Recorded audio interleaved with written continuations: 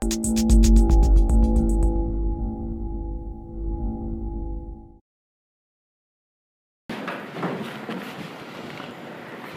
আপনাদের ঢাকা বিশ্ববিদ্যালয় বিজ্ঞান সোসাইটি, ঢাকা বিশ্ববিদ্যালয় সায়েন্স সোসাইটি, তাই না? তো তাদেরকে ধন্যবাদ জানাই এরকম একটা বিষয় আলোচনা করার জন্য। আমি বিজ্ঞানের লোক না, মানে বিজ্ঞানের ছাত্র না। আমার আগ্রহ বিজ্ঞান কিংবা চিন্তার চর্চা, তার সাথে ভাষার সম্পর্ক, এই বিষয়টার রাজনীতি, এই বিষয়টার ইতিহাস, এই বিষয়টার সমাজতত্ত্ব নিয়ে।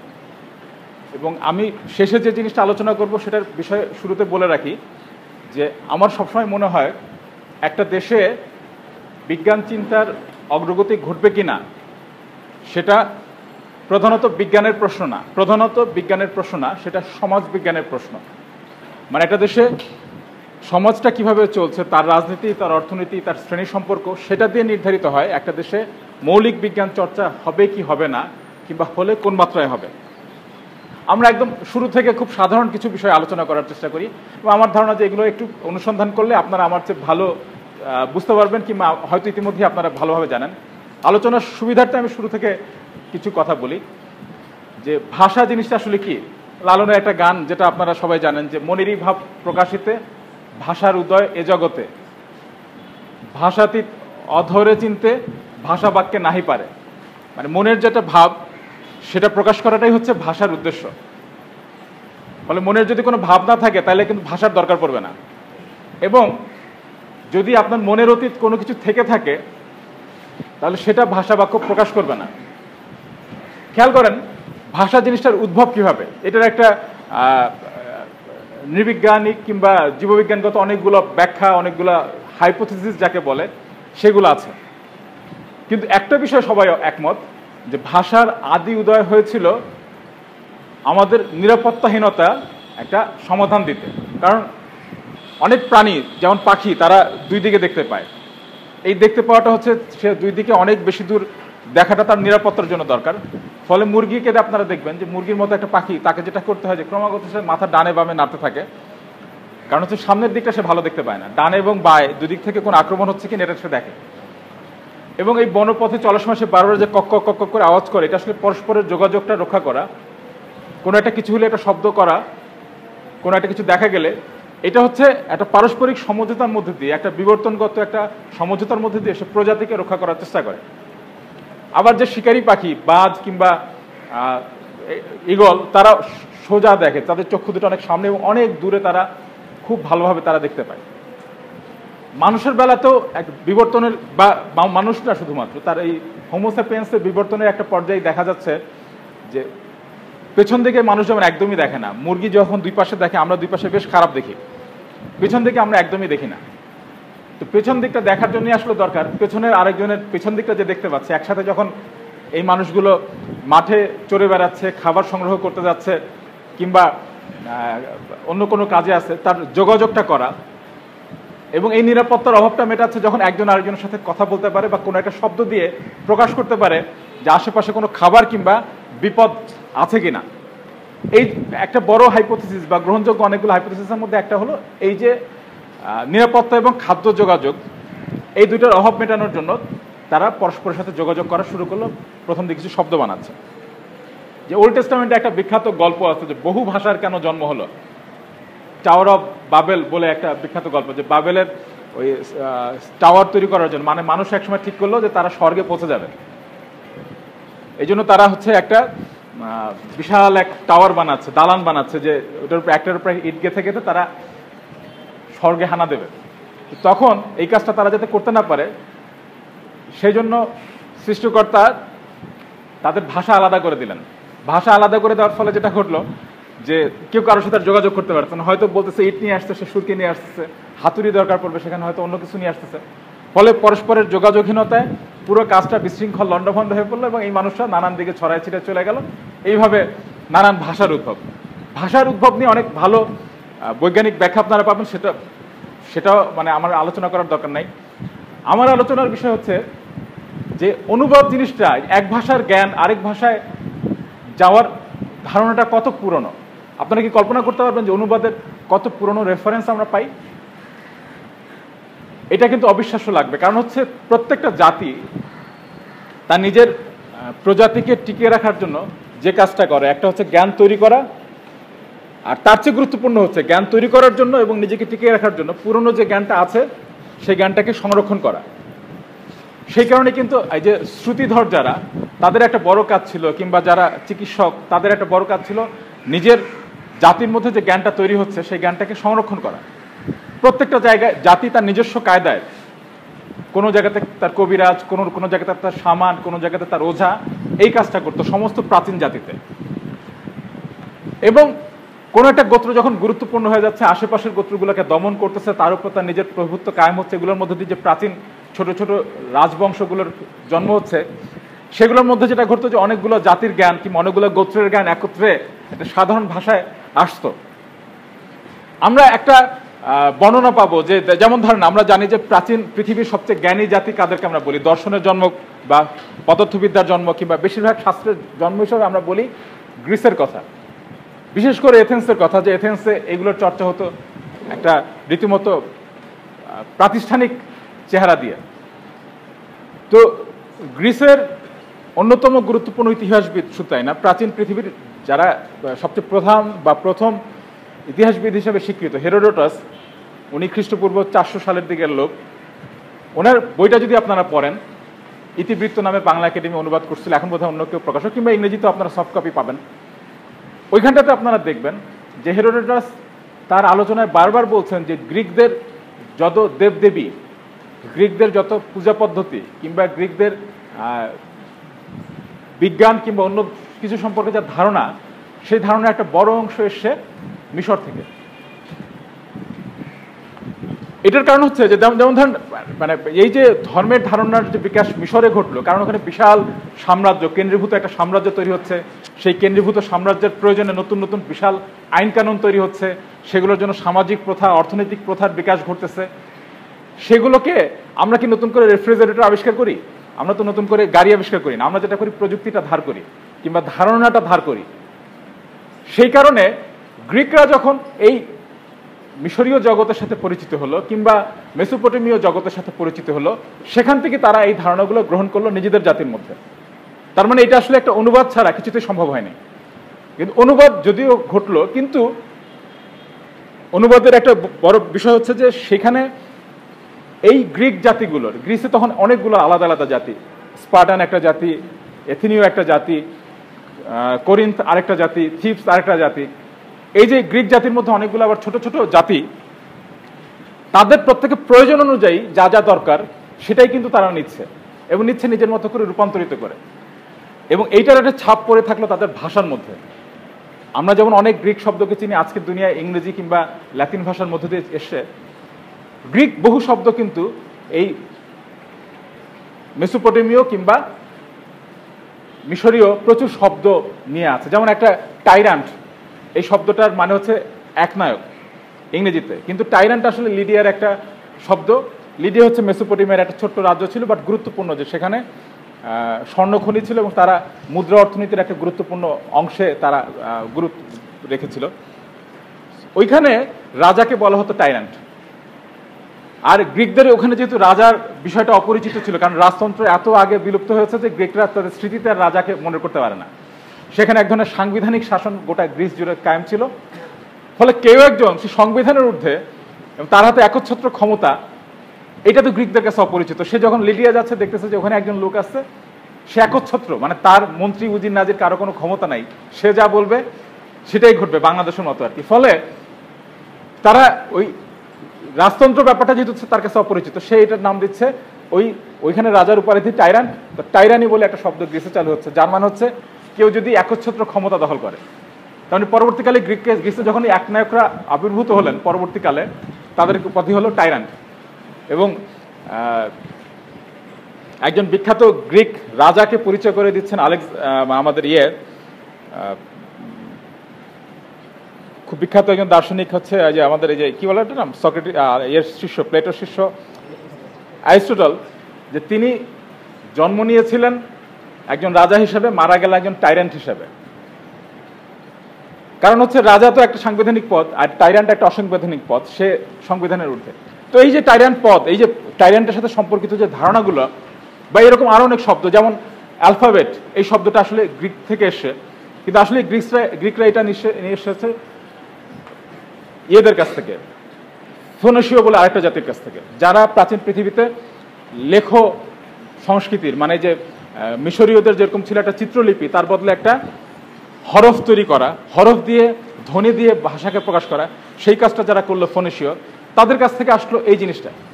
তার মানে আমরা দেখতে পাবো যে মানব সভ্যতার মতোই প্রাচীন হচ্ছে একটা জিনিস অনুবাদ। অনুবাদ ছাড়া একটা জাতি কখনো একটা জাতির জ্ঞানকে আত্মস্থ করতে পারে না, এবং এই অনুবাদের পথ ধরেই এক একটা জাতির চিন্তা ভাবনা এবং তার শাসন ব্যবস্থা, তার সভ্যতার অগ্রগতি সেটা ঘটে। এখন দ্বিতীয় যে প্রশ্নটা আসে, আপনারা খেয়াল করেন যে দ্বিতীয় যে প্রশ্নটা আসে সেটা হচ্ছে যে একটা দুর্বল ভাষা বা একটা দরিদ্র ভাষার অধিকারী একটা জনগোষ্ঠী কি আসলে একটা শক্তিশালী ভাব প্রকাশ করতে পারে, কিংবা শক্তিশালী ভাবের উপযুক্ত ক্ষমতা অর্জন করতে পারে? বাংলা ভাষা নিয়ে যে প্রশ্নটা আমরা প্রায় শুনি, এটা নিয়ে আমি একটা মজার গল্প বলতে পারি। সেটা হচ্ছে এই গল্পটা আমি আসলে মাত্র সম্প্রতি বছর খানেক আগে জিএইচ হাবিবের একটা বইয়ের মধ্যে পড়লাম, অনুবাদ বই, লাতিন ভাষার কথা।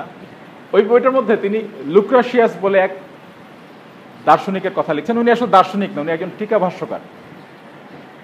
উনি রোমানরা যখন একটা বিরাট সাম্রাজ্য তৈরি করেছে, গ্রিস সহ মিশর সহ এখনকার সিরিয়ার সীমান্ত পর্যন্ত গোটা এলাকা রোমানদের দখলে, এরকম একটা সময় তিনি আবিষ্কার করতেছেন যে রোমানদের তুলনায় গ্রিকদের দর্শন অনেক বেশি উন্নত, বিজ্ঞান অনেক বেশি উন্নত, এবং বেশিরভাগ ক্ষেত্রেই রোমানরা তাদের শিক্ষক হিসেবে অনেক পছন্দ করত তাদের অধীনস্থ জাতির গ্রিক পণ্ডিতদের। কারণ গ্রিসের অনেকগুলো শহরে, বিশেষ করে এথেন্সে, তখন জ্ঞান চর্চার একটা প্রাতিষ্ঠানিক ব্যবস্থা ছিল। তো তারা ল্যাতিন থেকে অনুবাদ করে করে যারা অভিজাত তারা পড়তেন, মানে গ্রিক থেকে অনুবাদ করে ল্যাতিন ভাষায় পড়তেন রোমানরা, কিন্তু এটা তো সবার পক্ষে পড়াটা সম্ভব না। তো তিনি চেষ্টা করতেছেন যাতে সাধারণ মানুষ, ইতালির মানে রোমান নাগরিকরা যেন পড়তে পারে। তো তিনি অনুবাদ করতেছেন তার এক পছন্দের দার্শনিক এপিকিউরাস, তার লেখাগুলোকে এই ল্যাতিন ভাষায়, এবং তিনি খুব আশ্চর্য হয়ে বলতেছেন যে আমাদের পূর্বপুরুষরা, বাবা মারা আর কি, মানে যারা হচ্ছে ল্যাতিন ভাষায় কথা বলেন, তারা এত দরিদ্র একটা ভাষা আমাদের জন্য রেখে গেছেন যে আমি এপিকিউরাসের চিন্তাকে আমার মাতৃভাষায় প্রকাশ করতে পারতেছি না। মানে এই ভাষাটা এত দুর্বল, এই ল্যাতিন ভাষাটা, যে এই ভাষায় যোগ্যতা নাই এই এপিকিউরাসের চিন্তাকে কিংবা অন্যান্য মহান গ্রিক দার্শনিকদের চিন্তাকে ল্যাতিন ভাষায় প্রকাশ করার। আপনারা খেয়াল করেন যে এটা লেখা হচ্ছে এই খ্রিস্টপূর্ব 40-50 সালের দিকে। রোমানরা তখন পৃথিবীর সবচেয়ে শক্তিশালী জাতি, যার একমাত্র প্রতিদ্বন্দ্বী তখন পার্সিয়ান সাম্রাজ্য, ইরানি সাম্রাজ্য, কিন্তু ভাষাগত দিক থেকে তারা ওই শক্তিমত্তা তখন অর্জন করে নাই। কারণ হচ্ছে গ্রিক ভাষার উপর অনেক বেশি নির্ভরতা, কারণ হচ্ছে তার নাট্যকলা, তার সঙ্গীত, তার শিল্পকলা অনেক বেশি গ্রিক নির্ভরশীল, এবং অভিজাতদের একটা বড় অংশ গ্রিক ছাত্রদের কাছে, শিক্ষকদের কাছে শেখে বলে অভিজাতদের মধ্যে গ্রিক ভাষারও ব্যাপক প্রচলন আছে। এরকম একটা সময় ল্যাতিন ভাষার এই হচ্ছে পরিস্থিতি। কিন্তু তার কিছুকাল পর থেকে আমরা দেখব, তার মাত্র 200-250 বছর পর থেকে আমরা দেখব যে লাতিন ভাষা হচ্ছে সারা পৃথিবীর জ্ঞান চর্চার ভাষা। তাহলে এই যে লাতিন ভাষা সারা পৃথিবীর জ্ঞান চর্চার ভাষা হলো, সেটা কিন্তু খুবই দিনহীন একটা অবস্থা থেকে একটা গোত্র সমাজ যে সামরিক ক্ষমতার জোরে প্রথমে কার্থিজীয়দেরকে পরাজিত করলো, এবং কার্থিজকে পরাজিত করার পরে মানে গোটা অঞ্চলের বাকি সব শক্তিকে খুব ধীরে ধীরে পরাজিত করে একটা বিশাল সাম্রাজ্য হিসেবে আবির্ভূত হলো। তার ভাষাকেও কিন্তু নিজের মধ্যে একটা সংগ্রাম করতে হয়েছে। আমরা যদি ভাবি যে আজকের দিনে বাংলা একদিনে এরকম একটা জায়গায় পৌঁছে যাবে কিংবা খুব সহজে ব্যাপারটা হবে, সেটা না। পথটা অনেক জটিল এবং কঠিন, কিন্তু কাজটা কেন করতে হবে সেই আলোচনাটা আমাদের করা দরকার। কিন্তু আমাদের মনে রাখতে হবে যে কোনো ভাষাই সেই চিন্তার উপযুক্ত না যে চিন্তার সে মুখোমুখি হয় নাই। ওই যে কারণে লালন বলতেছেন যে মনের এই ভাব প্রকাশিত ভাষার উদয় এ জগতে, যে চিন্তার আমি মুখোমুখি হই নাই, যে দর্শনের আমি মুখোমুখি হই নাই, সে দর্শনের উপযুক্ত শব্দ কিংবা ধারণা, পরিভাষা সেটা আমার ভাষায় থাকবে না। যখনই একটা ভাষা অন্য একটা ভাষার মুখোমুখি হবে, অন্য একটা শক্তির মুখোমুখি হবে কিংবা তাকে অতিক্রম করবে, তখন তাকে এটা অর্জন করতেই হয়। এবং এই সূত্রে আমরা অন্য একটা কথা বলি, সেটা হচ্ছে যে আমরা এটাকে অন্য একটা উদাহরণ দিয়ে দেখাতে পারি। আমরা প্রায় একটা কথা বলি, আপনারা খেয়াল করবেন, লৌকিক ভাষা বলে একটা শব্দ আমরা ব্যবহার করি, লৌকিক ধর্ম। লৌকিক ধর্মের বৈশিষ্ট্য কি? লৌকিক ধর্ম হচ্ছে একটা গোত্রের ধর্ম। এই গোত্রের ধর্মের একটা মজার বৈশিষ্ট্য হলো যে এখানে যারা দেবদেবী থাকেন, এখানে যারা উপাস্য, তাদের কাছে আমরা যা কিছু চাই সেটা হচ্ছে নগদ। নগদ মানে আমি হয়তো মনসার পূজা করি, আমি চাবো যে সাপ আমাকে না কাটুক। আমি হয়তো আরেক দেবতার পূজা করি, সে হচ্ছে আমি চাইবো বৃষ্টি দিক ফসলের সময়, আমি চাইবো আমার নৌকা যেন পানিতে না ডুবে যায়। মানে নিরাপত্তা, আশ্রয়, লোভ, ভীতি, এই নগদ পাওনা দেনা। কোনো দার্শনিক সম্পর্ক কিন্তু সৃষ্টিকর্তার সাথে লৌকিক ধর্মে থাকে না, থাকে হচ্ছে একটা পাওনা দেনার সম্পর্ক। আমি তার পূজা করব, তার উপাসনা করব, বিনিময়ে তিনি আমার যা প্রয়োজন সেটা আমাকে দিবেন। এবং আপনারা ওল্ড টেস্টামেন্ট পড়লে এই জিনিসটাই দেখতে পাবেন যে আসলে একদম সবকিছু নগদে চাওয়া হচ্ছে। পরকালে কিন্তু কিছু চাওয়া হয়নি। ওল্ড টেস্টামেন্ট, পুরো ওল্ড টেস্টামেন্টের মধ্যে কখনই আপনি পাবেন না পরকালে কিছু চাওয়া হচ্ছে। চাওয়া হচ্ছে নগদ। শত্রুর উপর আমার বিজয় দাও, আমাকে যেন কোনো অসুখ না আক্রমণ করে সেটা দাও, আমার এই পার্থিব জিনিস দরকার সেটা দাও। কিন্তু যখন একটা সাম্রাজ্য তৈরি হয়, ধীরে ধীরে একটা গোত্র একটা রাষ্ট্রে পরিণত হয়, একটা জাতির চেহারা নেয়, তখন শুধুমাত্র পার্থিব সম্পর্ক দিয়ে দেবতার সাথে বা ঈশ্বরের সাথে, সৃষ্টিকর্তার সাথে সম্পর্ক চলে না। তার একটা দার্শনিক সম্পর্ক তৈরি করতে হয়। এবং এই দার্শনিক সম্পর্কের প্রয়োজনে পরকালের ধারণা আসে হচ্ছে রাষ্ট্রের ধারণা, শাসনের ধারণা, আইনের ধারণা, নৈতিকতার ধারণা, যেটার পুরনো গোত্র সম্পর্ক দিয়ে চলে না। এবং এগুলোর মধ্য দিয়ে কিন্তু নতুন নতুন ধারণা, নতুন নতুন শব্দ এবং নতুন নতুন প্রকাশ ভাষার মধ্যে ঘটে। আপনারা খেয়াল করবেন যে বেশিরভাগ শব্দের, ইংরেজি কিংবা বাংলা শব্দের আমরা খেয়াল করবো যে বাংলা শব্দ যেগুলো সংস্কৃত থেকে আসছে, ধাতু দিয়ে বিশ্লেষণ করে একটা কথা বলে না যে আচ্ছা এই শব্দটার মূলে আছে ওই শব্দ। যেমন গবাক্ষ মানে জানালা, কিন্তু এটার মূলে কি আছে? গরুর চোখ, মানে একটা গো আছে। গো থেকে আবার ইংরেজিতে গো মানে যাওয়া। কারণ এই যে আদি জাতি, যারা মানে আদি হচ্ছে একটা ইন্দো আর্য জাতিগোষ্ঠী, তাদের মধ্যকার যে খুবই অল্প কিছু শব্দ ছিল, সেগুলোর উপরে নতুন নতুন শব্দ অর্থ আরোপ হয়ে, নতুন নতুন তাৎপর্য আরোপ হয়ে আসলে, এবং নতুন নতুন শব্দ তৈরি হয়েও আমাদের আজকে এই ভাষার সম্পর্কটা তৈরি হচ্ছে। কিন্তু মানে এই পয়েন্টটা যদি আমরা মনে রাখি যে যে কোনো জনগোষ্ঠী তার যা প্রয়োজন, সেই প্রয়োজন অনুযায়ী সে শব্দ একদিকে তৈরি করতে পারে, অন্যদিকে সেটা সে ধারও করতে পারে। এটা যদি আমরা মনে রাখি, তাহলে আমাদের সবসময় এই জিনিসটা মাথায় রাখতে হবে, সেটা হচ্ছে যে কোনো ভাষা কোনো চিন্তার প্রকাশে অক্ষম হতে পারে না। অক্ষমতা তখনই থাকবে যখন এটাকে সে কখনো দেখে নাই, ওটাকে মোকাবেলা করে নাই। যেমন সুদ প্রথা, এটার আবির্ভাবের আগে ওল্ড টেস্টামেন্টে সুদ শব্দটার কোনো উল্লেখ পাওয়া যাবে না। এই সুদ প্রথার তো একটা নির্দিষ্ট জন্ম আছে, যে অমুক সময়ে সুদ প্রথার জন্ম হলো অমুক সামাজিক পরিস্থিতির মধ্যে, তখনই সুদ সম্পর্কিত, ব্যাংকিং সম্পর্কিত শব্দ, ধারণা, পরিভাষা এগুলোর জন্ম। কিন্তু সেগুলোর যে ধীরে ধীরে বিস্তার ঘটতেছে, সেটা পাশের অন্য একটা জাতি সে কিন্তু একই অভিজ্ঞতার মধ্যে না যেও সেই জিনিসগুলোকে সে তৈরি করতে পারে। এখন আমরা ল্যাটিনের পরে অন্য একটা অভিজ্ঞতা দেখতে পাই, সেটা হচ্ছে যে মধ্যযুগে এই ল্যাটিন ভাষায় যে বিশাল একটা অনুবাদের কাজ হলো, গ্রিক থেকে ল্যাটিন ভাষায় আনার, এর চেয়েও অনেক বড় গুরুত্বপূর্ণ একটা অনুবাদ যজ্ঞ যাকে বলে, সেটা সম্পন্ন করেছিল আরবের মুসলমানরা। সেইটা কিরকম? মক্কাকে কেন্দ্র করে, মদিনাকে কেন্দ্র করে যে একটা সাম্রাজ্য তারা গড়ে তুললো। তাদের অধীনস্থ হচ্ছে মিশর, তাদের অধীনস্থ সিরিয়া, তাদের অধীনস্থ ইরান, এবং তারা সিন্ধু পর্যন্ত দখল করে ফেলেছে। তো এই যে বিশাল একটা সাম্রাজ্য তারা দখল করে ফেলেছে, এখন কি রোমানদের মতো তারা সাম্রাজ্য গঠনের অভিজ্ঞতার মধ্য দিয়ে যাবে, নাকি সাম্রাজ্যের জন্য যা যা ধারণা প্রয়োজন, যা যা চিন্তা প্রয়োজন, যা যা কি বলে এটাকে, যে কাঠামো প্রয়োজন, এই সব কিছু তারা ইতিমধ্যে যা তৈরি হয়েছে সেটাকে গ্রহণ করবে? তারা স্বাভাবিক কারণে তারা নতুন করে ফ্রিজ আবিষ্কার করতে যাচ্ছে না, তারা আসলে অন্যদের তৈরিগুলো, ধারণাগুলোই গ্রহণ করতেছে। এবং সেই কারণে আপনারা দেখবেন যে একটা রীতিমতো এটার কাজটা শুরু হলো উমাইয়া আমলে, এবং এই কাজটাকে রীতিমতো একটা রাষ্ট্রীয় যজ্ঞের চেহারা দেওয়া হলো আব্বাসীয় আমলে। যে সারা দুনিয়া থেকে পণ্ডিতদের ডেকে এনে গ্রন্থগুলোকে তুলে এনে একটা বিশাল অনুবাদের জগৎ করা হলো। সেখানে তারা সংস্কৃত বই থেকে তারা অনুবাদ করেছে, তারা ল্যাটিন থেকে অনুবাদ করেছে, তারা গ্রিক থেকে অনুবাদ করেছে, তারা পার্সিয়ান থেকে অনুবাদ করেছে, এবং বলা হয় যে পৃথিবীর ইতিহাসে প্রথম এত বড় একটা পরিকল্পিত অনুবাদযোগ্য ওইখানটাতে তারা ঘটালো। এবং আপনারা দেখবেন যে আরবি ভাষায় দর্শন জিনিসটা এর আগে তো মানে তারা যখন একটা ছোট গোত্র, তাদের তো দর্শন চর্চার প্রয়োজন পড়ে নেই, ফলে দর্শনের কোনো পরিভাষা তাদের ছিল না। ফালাসিফা কথাটা তারা নগদ গ্রিক থেকে, ফিলোসফি থেকে তারা নিয়ে নিচ্ছে। এইরকমভাবে বেশিরভাগ পরিভাষা তারা ল্যাটিন, গ্রিক কিংবা সংস্কৃত থেকে তারা নিচ্ছে, গ্রহণ করছে, এবং এটার মধ্যে দিয়ে তারা কিন্তু তাদের জন্য প্রয়োজনীয় শব্দ ভাণ্ডার, পরিভাষার ভাণ্ডার তারা তৈরি করছে।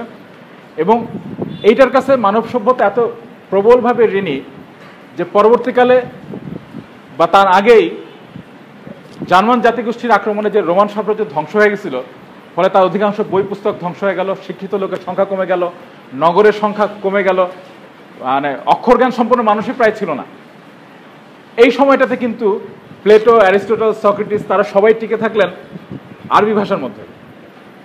এবং পরবর্তীকালে রেনেসার সময়টাতে এই আরবি থেকে আবারও সেগুলোকে প্লেটো, অ্যারিস্টটল, সক্রেটিস সহ সবাইকে অনুবাদ করে আবারও ইউরোপে নতুন করে এদের সাথে পরিচয় হলো। মানে রেনেসার পেছনে যে একটা আরবদের বিশাল ভূমিকা ছিল, রজার বেকনের একটা বিখ্যাত যে মানে এই বিষয়ে একটা বই আছে, এবং আপনার ছোট্ট একটা বই আপনার পড়লেই দেখবেন যে এই যে জ্ঞান সঞ্চয় করা এবং সেটাকে আবার পুনরনুবাদ, আরবিতে একবার অনুবাদ হলো সারা দুনিয়ার এই ভান্ডার থেকে, এবং সেটা আবার রেনেসার সময় লাতিন ভাষায় নতুন করে অনুবাদ এবং অন্যান্য ইউরোপীয় জাতীয় ভাষাগুলো অনুবাদ করা হলো।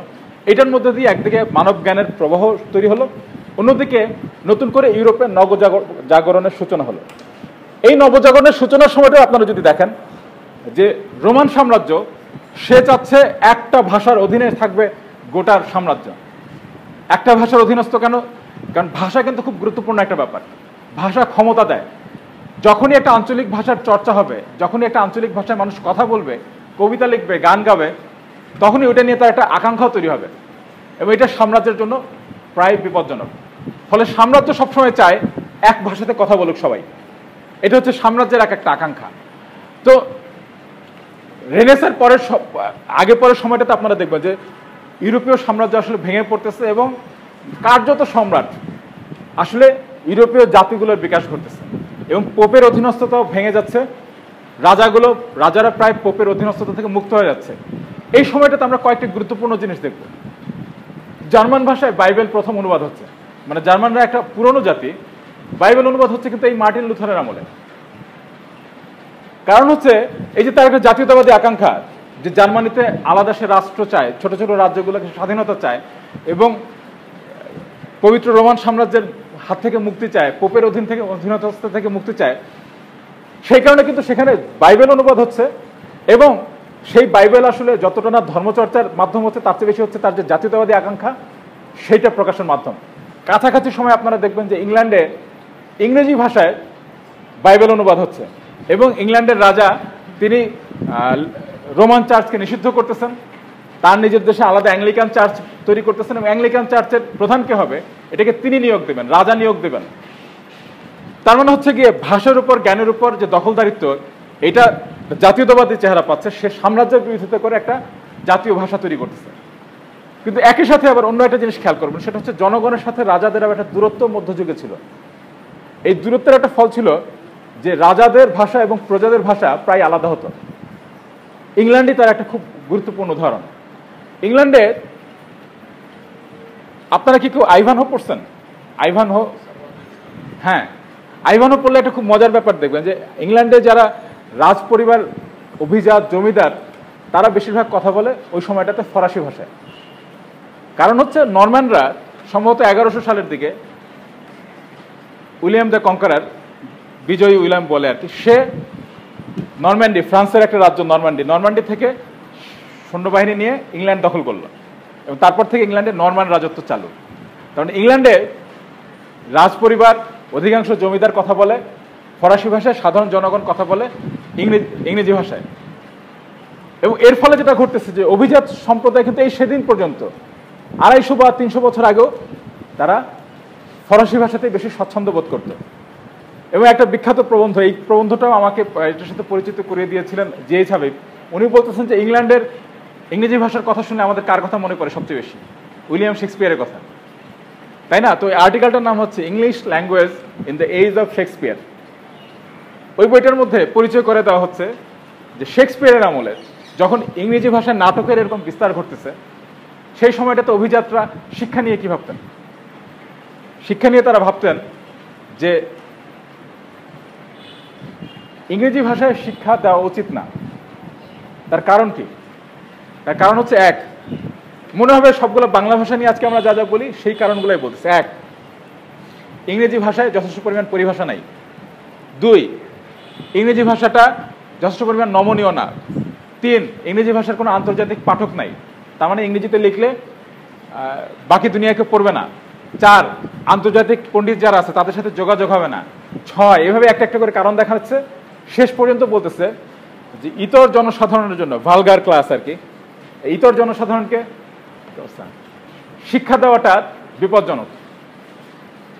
সাধারণ মানুষের মধ্যে শিক্ষার বিস্তারটা বিপজ্জনক। কিন্তু আপনারা খেয়াল করেন যে এইটা হচ্ছে অভিজাতদের মনোভঙ্গি ইংল্যান্ডের ওই সময়টাতে। কিন্তু ইংল্যান্ডে ওই সময়টাতে একটা ঘটনা ঘটতেছে। ইংল্যান্ড কিন্তু তখনও ইউরোপের ইতিহাসে একটা ছোট্ট দুর্বল ভঙ্গুর দেশ। ইংল্যান্ডের রাজাকে আপনারা যদি লর্ড ম্যাকওয়েলের লেখা হিস্ট্রি অফ ইংল্যান্ড পড়েন তাহলে দেখবেন এই আসলে এই 1700 সালের দিকেও ইংল্যান্ডের রাজা আসলে ছিল ফরাসি রাজার একজন করদ রাজ্য বলা যায় এটাকে। করদ রাজ্য শব্দটা ভুলাম না। করদ রাজ্য কথাটা মানে হচ্ছে আমি কর দেই অমুক রাজাকে, কিন্তু এটা হচ্ছে আসলে ঘুষ পাওয়া রাজা। ঘুষ পাওয়া রাজাটার মানে হচ্ছে যে ইংল্যান্ডের রাজাকে ফ্রান্সের রাজা রেগুলার একটা ছোটখাটো ঘুষ দিত, যাতে তার নিজের, যেহেতু ইংল্যান্ডের রাজার সম্পদের একটা ঘাটতি আছে, ওই সম্পদের ঘাটতিটা মিটত, সে কর দিয়ে পুরোপুরি সচ্ছলভাবে চলতে পারে না। দ্বিতীয়ত, ইংল্যান্ডের রাজা যেন তার হাতে থাকে। মানে আমরা ছোটখাটো গোত্র সর্দারকে দেখে হবে বড় রাষ্ট্রগুলো ঘুষ টুস দিয়ে, যেমন আফগানিস্তান প্রচুর জাতিকে ঘুষ দিয়ে আমেরিকানরা বা পাকিস্তানের রাষ্ট্র করে না, হাতে রাখে। এরকম হাতে রাখা একটা রাজ্য ছিল ইংল্যান্ডের রাজা। এটাই মেকলের বইয়ের মধ্যে আপনারা দেখবেন, হিস্ট্রি অফ ইংল্যান্ডের মধ্যে পরিষ্কার করে বলা আছে যে ইংল্যান্ডের রাজা রীতিমতো ঘুষ পেতেন। তারপর কি ঘটতেছে? জনগণের মধ্যে একটা ব্যবসা বাণিজ্যের বিস্তার ঘটতেছে। ইংল্যান্ড একটা সমশক্তি হিসেবে ধীরে ধীরে আবির্ভূত হচ্ছে এবং ফ্রান্সের সাথে এবং স্পেনের সাথে তার একটা দ্বন্দ্ব তৈরি হচ্ছে এবং স্পেনকে একটা বিখ্যাত নৌযুদ্ধে পরাজিত করার মধ্য দিয়ে ইংল্যান্ডের একটা আবির্ভাব ঘটলো প্রধান সমরশক্তি হিসাবে। ফলে একদিকে এই যে নতুন একটা সমরশক্তি তার তৈরি হচ্ছে, তার প্রচুর জাহাজ নৌবহর তৈরি হচ্ছে এবং তার ব্যবসা বাণিজ্য করতে হচ্ছে সারা দুনিয়াব্যাপী। ইস্ট ইন্ডিয়া কোম্পানি গঠন করে সে তখন পর্যন্ত ভারতকে দখল করে নাই, কিন্তু নানান জায়গায় সে বাণিজ্য পোস্ট বানাচ্ছে। ফলে কিন্তু সারা দুনিয়ার ভাষা তাকে শিখতে হচ্ছে, অনেকগুলো গুরুত্বপূর্ণ ভাষা। মানে ইস্ট ইন্ডিয়া কোম্পানিতে চাকরি পেতে হলে আপনাকে ফার্সি ভাষা শিখতে হবে। শুধু তাই না, বাংলার তখন লিঙ্গুয়া ফ্রাঙ্কা মানে কমন ভাষা। লিঙ্গুয়া ফ্রাঙ্কা কথাটা মানে আক্ষরিক মানে হলো ফরাসিদের ভাষা, কিন্তু ফ্রাঙ্কা মানে ফরাসি আর লিঙ্গুয়া মানে ভাষা, কিন্তু এটার তাৎপর্যগত মানে হলো কমন ভাষা, যে ভাষা সবাই বোঝে। তো তখন ভারতে বাংলায় ব্যবসা করতে হলে তাকে একটা লিঙ্গুয়া ফ্রাঙ্কা ছিল, যেটা সেটা পর্তুগিজ বাংলার একটা মিশেল। কারণ পর্তুগিজরা এখানে আগে আসছে, ব্রিটিশদের আগে। ওই লিঙ্গুয়া ফ্রাঙ্কা বাংলা পর্তুগিজ মিশেল, সেই ভাষাটাও তাকে শিখতে হতো যদি কেউ ইস্ট ইন্ডিয়া কোম্পানিতে চাকরি পেতে যেত। তো সেটাও তারা শিখত। কিন্তু এই শেখার মধ্য দিয়ে ইংল্যান্ডে যে সম্পদের বৃদ্ধি করতেছে, তার যে সামরিক ক্ষমতার বৃদ্ধি করতেছে, এই কারণে কিন্তু জনগণের মধ্যে ব্যবসা বাণিজ্য, চাঞ্চল্য, নগরায়ন তৈরি হওয়া, একদিকে দারিদ্র তৈরি হওয়া, কিন্তু মানে সামাজিকতার বিকাশ ঘটা, নতুন নতুন প্রতিষ্ঠান তৈরি হওয়া, পুলিশ নামে একটা নতুন প্রতিষ্ঠানের আবির্ভাব। পুলিশ জিনিসটা তৈরি হলো কেন? এই যে বাণিজ্য বাড়তেছে, নতুন নতুন ধারণা তৈরি হয় কিভাবে দেখেন। বাণিজ্য বাড়তেছে, ফলে হলো যে অনেকগুলো বন্দর তৈরি হয়েছে, যে বন্দরগুলো আগে ছিল না। এই বন্দরে অনেকগুলো গুদাম, কিন্তু একই সাথে রফতানি করতেছে তারা যে ভেড়ার পশম, সেই ভেড়ার পশম বানানোর জন্য তারা কৃষকদেরকে উচ্ছেদ করে গমের আবাদ বন্ধ করে সেখানে ভেড়া চাষ করতেছে। উচ্ছেদ হওয়া কৃষকরা কোথায়? লন্ডন শহরে, ম্যানচেস্টারে। তারা যেটা করতেছে, কৃষকদের একটা অংশ তো অপরাধীতে পরিণত হচ্ছে, কেউ কেউ তাদের তরুণদের কেউ কেউ চুরি করতেছে এবং বন্দর এলাকাগুলোতে বিপুল পরিমাণ চুরি বেড়ে যাচ্ছে। এই চুরি ঠেকানোর জন্য ব্যবসায়ীরা নিজেদের উদ্যোগে আইন শৃঙ্খলা বাহিনী বানাচ্ছে, যাদের কাজ হচ্ছে চুরি ঠেকানো। তারা গারদ বানাচ্ছে। ফলে এই নতুন নতুন ধারণাগুলো, এই ধারণাগুলো আসলে 16 শতকের আগে ইংল্যান্ডে ছিলই না। তার মানে পুলিশ ব্যবস্থা হিসেবে একটা আসতেছে, গারদের একটা, জেলখানার একটা ব্যবস্থা আসতেছে। এর আগে ছিল টাওয়ারে আটকে রাখো, মেরে ফেলো, কিংবা ফাঁসিতে ঝুলাই দাও, হাত পা কেটে দাও। কিন্তু এবার নতুন নতুন আরো নতুন নতুন ধারণা ওইখানটাতে আসতেছে এবং ইংল্যান্ড একটা সামরিক রাজনৈতিক অর্থনৈতিক শক্তি হিসেবে আবির্ভূত হচ্ছে। খেয়াল করেন তখনও ইংল্যান্ডের অভিজাত শ্রেণীর একটা মোহ ছিল ওই শেক্সপিয়ারের আমলেও কিংবা তারপরে বহুদিনও ফরাসি ভাষার প্রতি। পণ্ডিতরা সবাই শিখতেন ল্যাতিন ভাষা আর অভিজাতরা শিখতেন ফরাসি ভাষা। এটা এত প্রবল ছিল যে ইংরেজি ভাষার একটা খুব বিখ্যাত বই, আধুনিক ইতিহাসের একটা খুব বিখ্যাত বই, এটার নাম হচ্ছে decline and fall of Roman Empire. লেখক হচ্ছেন গিবন। এই গিবন ওনার ছোট্ট একটা জীবনী পড়লাম, সেই জীবনীটাতে বলা হচ্ছে যে পড়াশোনাটা পুরোটা করছেন ফরাসি ভাষায়, শিক্ষার জন্য গেছেন সুইজারল্যান্ডে, শিক্ষার জন্য গেছেন ইতালিতে, এবং ওনার প্রথম বইটা উনি লেখা শুরু করছেন ফরাসি ভাষায়।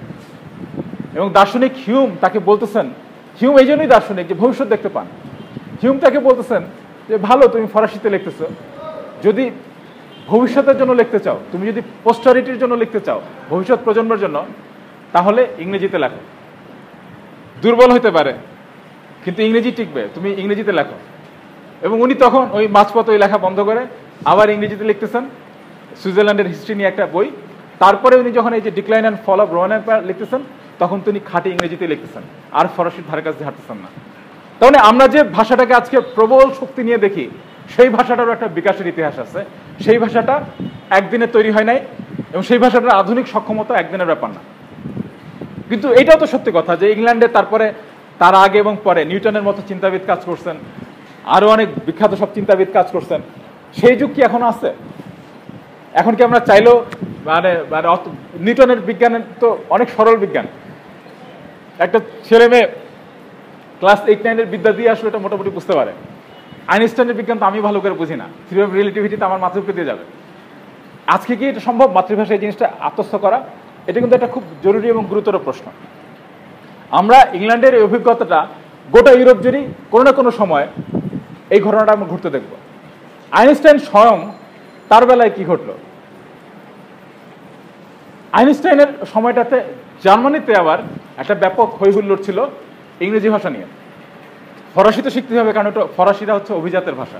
গোটা জার্মান, গোটা ইউরোপীয় অভিজাত শ্রেণী তখন ফরাসি ভাষায় তার মনের ভাব প্রকাশ করে। কিন্তু ইংরেজরা তো গোটা দুনিয়া দখল করে রাখছে, ইংল্যান্ডের সাথেই ব্যবসা বাণিজ্য করতে হয়, প্রতিদ্বন্দ্বিতা করলে ইংল্যান্ডের রাজার সাথেই করতে হবে।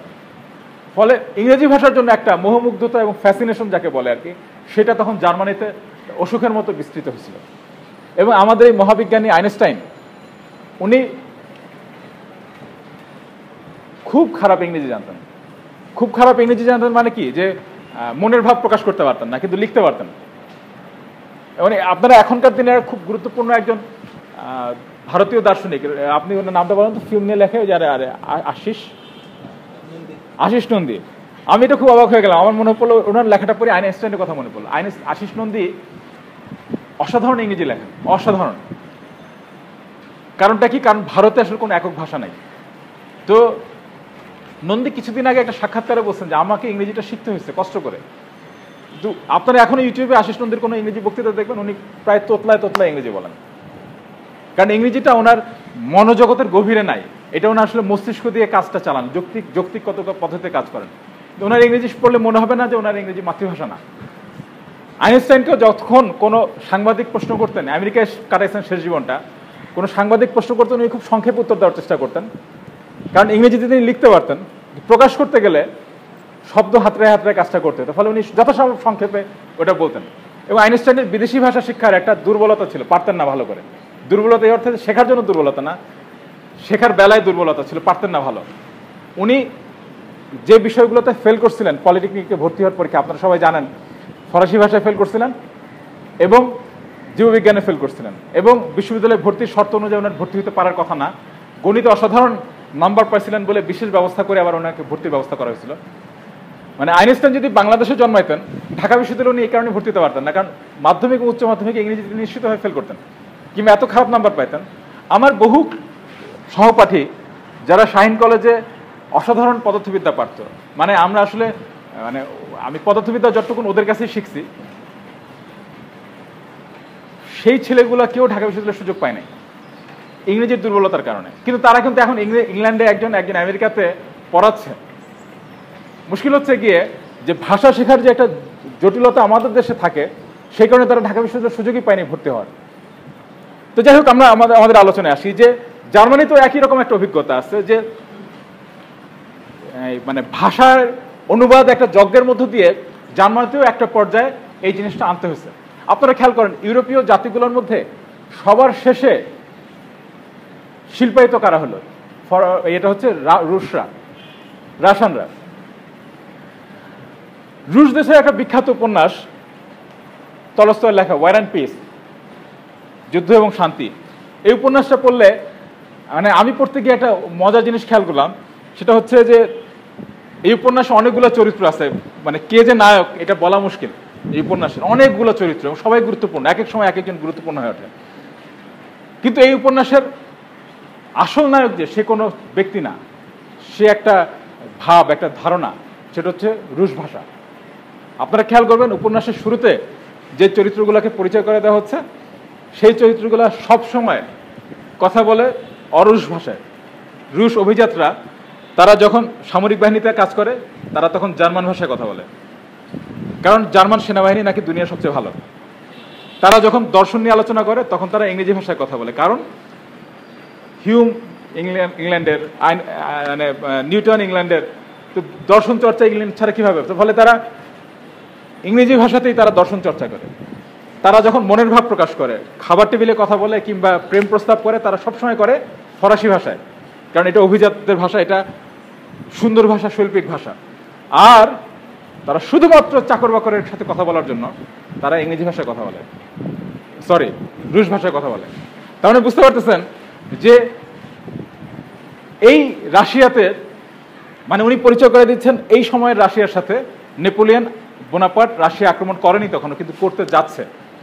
এরকম একটা সময় ফ্রান্সের সবচেয়ে বেশি যে ভাষাটা শোনা যাবে সেটা হচ্ছে এই রাশিয়াতে, সেটা হচ্ছে ফরাসি ভাষা। আর সেনাবাহিনীর জন্য শোনা যাবে জার্মান ভাষা। আর যারা অল্প কিছু লোক দর্শন চর্চা করে তাদের জন্য সে তত অভিজাত যে বেশি ভাষা জানে, কোনো সমস্যা নাই তাতে, কিন্তু মাতৃভাষায় আসলে কোনো জ্ঞান চর্চা নাই। অল্প কিছু কবি সাহিত্যিক তারা মাতৃভাষায় চর্চা করতেছেন। তারপরে নেপোলিয়ন বোনাপার্ট তো জার্মানি কয়েকবার আক্রমণ করলো, কয়েকবার দখল করলো, অস্ট্রিয়া আক্রমণ করলো, অস্ট্রিয়া দখল করলো, তারপর শেষ পর্যন্ত সে রাশিয়াতেই তার সেনাবাহিনী ঢুকাই দিল। এবং সাধারণ রুশ জনতা একটা ভয়ানক মনে ধাক্কা পাইল যে আমার অভিজাতরা সারাক্ষণ যে ভাষায় কথা বলে, যে ভাষায় তারা মনের ভাব, যে ভাষা ছাড়া, সংবেদন যে ভাষা ছাড়া প্রকাশই করতে পারে না, সেই ফরাসিরা আমাদের দেশে আক্রমণ করতেছে। এটা কিছুটা উগ্র, একটা জাতীয়তাবাদী একটা বহিঃপ্রকাশ ঘটলো, এবং এটাকে, এর উগ্রতার কিন্তু টলস্টয় পছন্দ করছেন, অপছন্দ না, পছন্দ করছেন। তিনি রীতিমতো এটা শৈল্পিক বর্ণনা দিচ্ছেন যে ফরাসি ভাষায় শুধু তাই না, ফরাসি উচ্চারণে কথা বলা অভিযাত্রা রাস্তা দিয়ে যায় তো সাধারণ মানুষ ঢিল ছড়ে, শীষ দেয় কিংবা টিটকারি দেয়।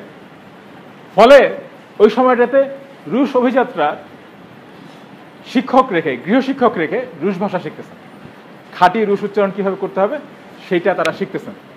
আমি সবসময় বলতেছি জ্ঞান চর্চা মানে শুধু বিজ্ঞান না, যে কোনো জ্ঞানই এটা আসলে একটা সামাজিক ঘটনা। খেয়াল করবেন, এটা দর্শনের ব্যাপার না, এটা ইতিহাসের ব্যাপার না, ঘটনাটা ঘটতেছে যেমন রাজনৈতিকভাবে সমাজের মধ্যে একটা মানে পাল্টা অভিযোগ যে মানুষগুলোকে চাপা দিয়ে রাখা হচ্ছে তার ক্ষমতার একটা বহিঃপ্রকাশ ঘটতেছে ফরাসি আক্রমণের বিরোধী দ্বারা। কারণ রুশ সেনাবাহিনী, যারা সেনাবাহিনী ফরাসিদের সামনে পারতেছে না, সে ক্রমাগত জায়গা ছেড়ে ধীরে ধীরে পেছনে হটতেছে। তাহলে রাশিয়াকে রক্ষা করলো কৃষক, গেরিলা বাহিনী গঠন করে, এবং আসলে গেরিলাদের হাতেই, রুশ গেরিলাদের হাতেই ফরাসি বাহিনীর পতন ঘটলো। তাহলে সেই মানুষের একটা শক্তিরও বহিঃপ্রকাশ ঘটলো রাজনীতিতে, এবং সে রাজনীতিতে রুশ ভাষার প্রতিষ্ঠা করলো। এই প্রতিষ্ঠা আবার কিছুদিন পরেই আবার একটু পিছু হটলো, কারণ আবার অভিযাত্রা সে চায় সাধারণ মানুষকে দমন করতে এবং সাধারণ মানুষের তার একটা পার্থক্য তৈরি করতে। ফলে তারা আবারও ফরাসি ভাষাকে কিছুদিনের জন্য ফেরত আনলো। কিন্তু রাশিয়াতে একটা স্থায়ী জাতীয়তাবাদী, জাতীয় আকাঙ্ক্ষার, জাতীয় মুক্তির একটা মানে সম্ভাবনা, একটা আঘাত তৈরি হলো, এবং যেটা আসলে দেখা যাবে তারপরে অভিজাতদের একটা বড় অংশ, পুশকিনরা অভিজাত শ্রেণীর লোক বা টলস্টয় নিজে অভিজাত শ্রেণীর লোক, তারা কিন্তু আর ডামাডলে না ভেসে যে তারা খুব ভালো ইতালিয়ান ভাষা পারতেন, লাতিন পারতেন, ফরাসি পারতেন কিংবা জার্মান পারতেন, তারা তাদের বৈশ্বিক জ্ঞান দিয়ে মাতৃভাষা, মাতৃভূমিকে আবিষ্কার করার কাজটাই তারা করছেন। এবং এই কারণেই পরবর্তীকালের মহান সব রুশ দার্শনিক, রুশ ইতিহাসবিদ, সমাজতত্ত্ববিদ, এবং আমরা যে ভাবি রুশ বিপ্লবের পরে বোধহয় রাশিয়াতে বিজ্ঞান চর্চা শুরু হলো, তা না। রাশিয়াতে অনেকগুলো মৌলিক বিজ্ঞানের আবিষ্কার এই কারণেই ঘটতে পারলো যে ওই যে জাতীয়তাবাদী একটা অভিঘাত তৈরি হলো তার কারণে। এই অভিঘাতটা গুরুত্বপূর্ণ। আপনারা দেখবেন সত্যেন বোসের আত্মজীবনীতে বারবার তিনি বলতেছেন যে তাদের সময়কার, আপনারা খেয়াল করেন সত্যেন বোসের সময় বাংলার ইতিহাসের সবচেয়ে গুরুত্বপূর্ণ সব দার্শনিক এবং বিজ্ঞানীদের আবির্ভাব, তারপরেও না, তার আগেও না। সত্যেন বোসরা ঠিক একই রকম ব্যাপার, যে স্বদেশী আন্দোলন তাদেরকে অনুপ্রাণিত করতেছে কিশোর বয়স থেকে, স্কুলের ছেলেমেয়েদের থেকে। ওই যে একটা রাজনৈতিক চেতনা তারা আলোড়িত হচ্ছেন, এটা কিন্তু তার বিজ্ঞান চর্চার মধ্যে প্রভাব হচ্ছে। কিছু একটা করতে হবে, বিজ্ঞানের বেলায় কিছু একটা করতে হবে, সমাজের বেলায় একটা কিছু করতে হবে। এরা প্রত্যেকে, সত্যেন বোস, প্রশান্ত মহালনবিশ, কিংবা ওইখানকার আরও যারা আমার নাম বলতে পারবো, এই যে প্রফুল্লচন্দ্র রায়, জগদীশচন্দ্র বসু, এরা প্রত্যেকে এই রাজনৈতিক আলোড়নের মধ্যে মানুষ হওয়া ব্যক্তিত্ব, এবং সেইটার একটা ছাপ কিন্তু তাদের মধ্যে পড়ছে।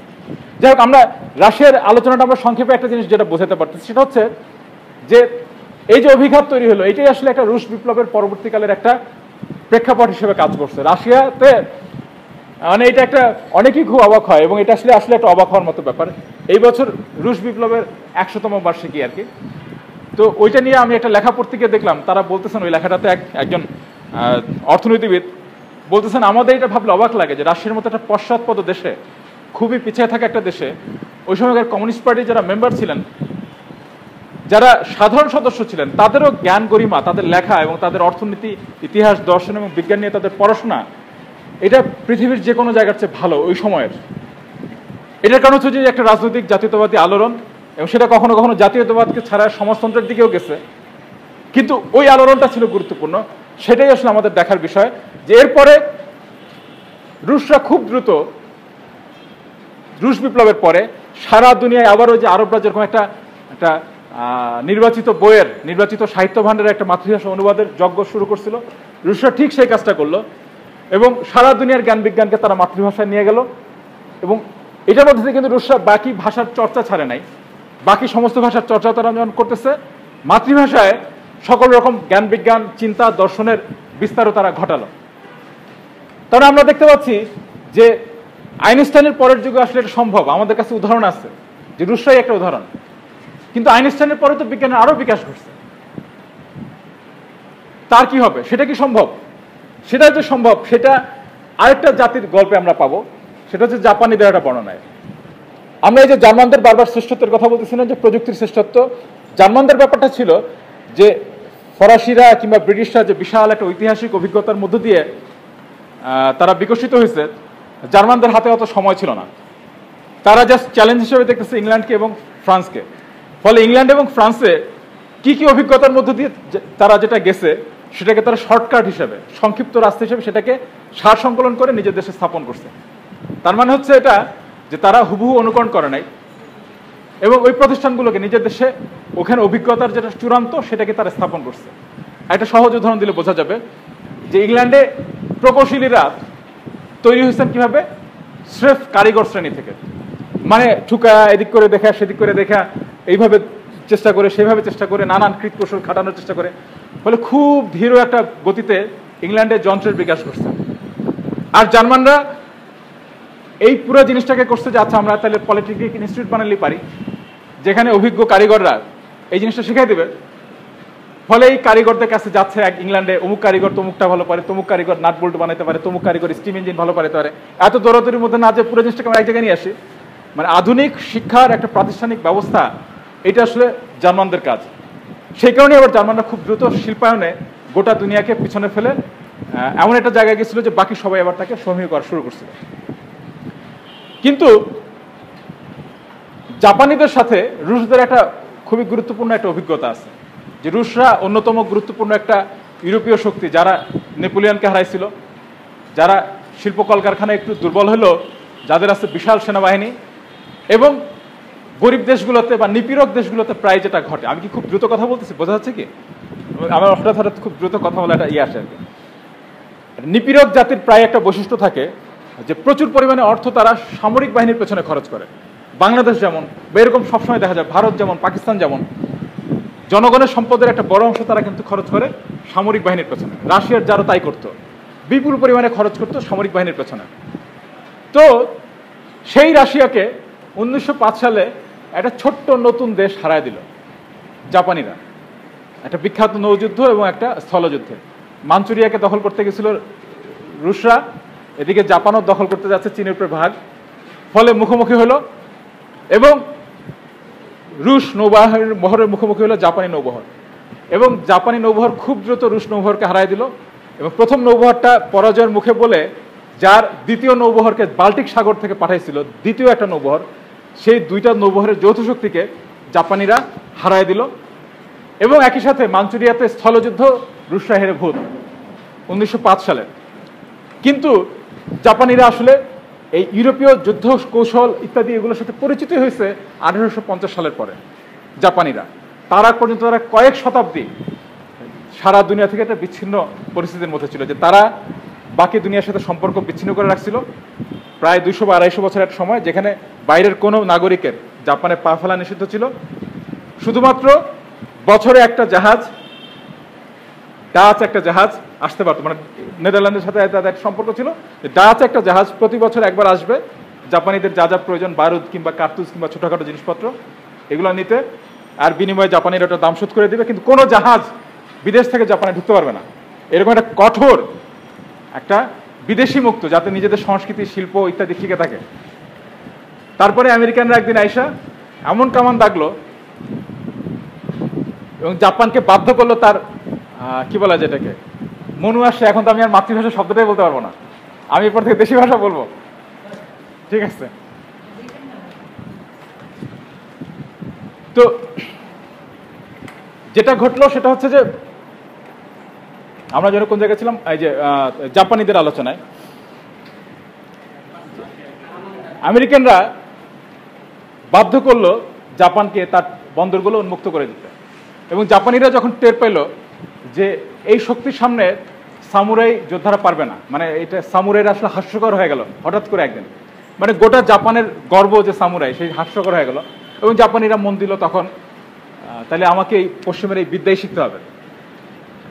এবং এই যে আমরা মানে রুশ সামরিক বাহিনীতে জার্মান ভাষায় কথা বলতেছে, এই অভিজ্ঞতার কথা বললাম, তলস্তয় যেটার কথা বলতেছেন, খেয়াল করেন 1905 সালের যুদ্ধের বর্ণনা পড়তে গিয়ে দেখলাম যেটা খুব মজার ব্যাপার, যে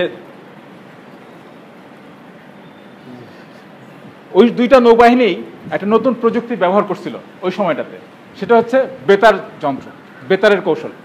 জগদীশচন্দ্র বসু আবিষ্কার করছেন, মার্কনি এটাকে বাণিজ্যিকভাবে প্রচার করছে। তারপরে হ্যাঁ হ্যাঁ হ্যাঁ ওয়্যারলেস টেলিগ্রাফি বলে, হ্যাঁ। তো এইটা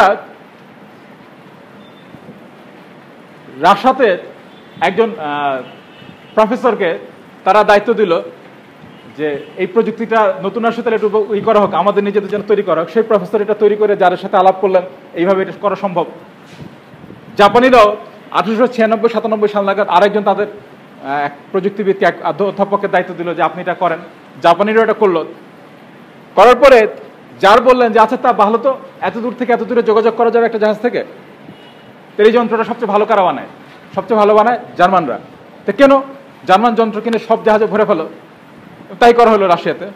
আর জাপানিরা যেটা করলো সেটা হচ্ছে যে তারা নিজেদের অধ্যাপককে দায়িত্ব দিল, তারপরে তারা সেগুলো উদ্ভাবন করে সমস্ত জাহাজে সেগুলো স্থাপন করলো।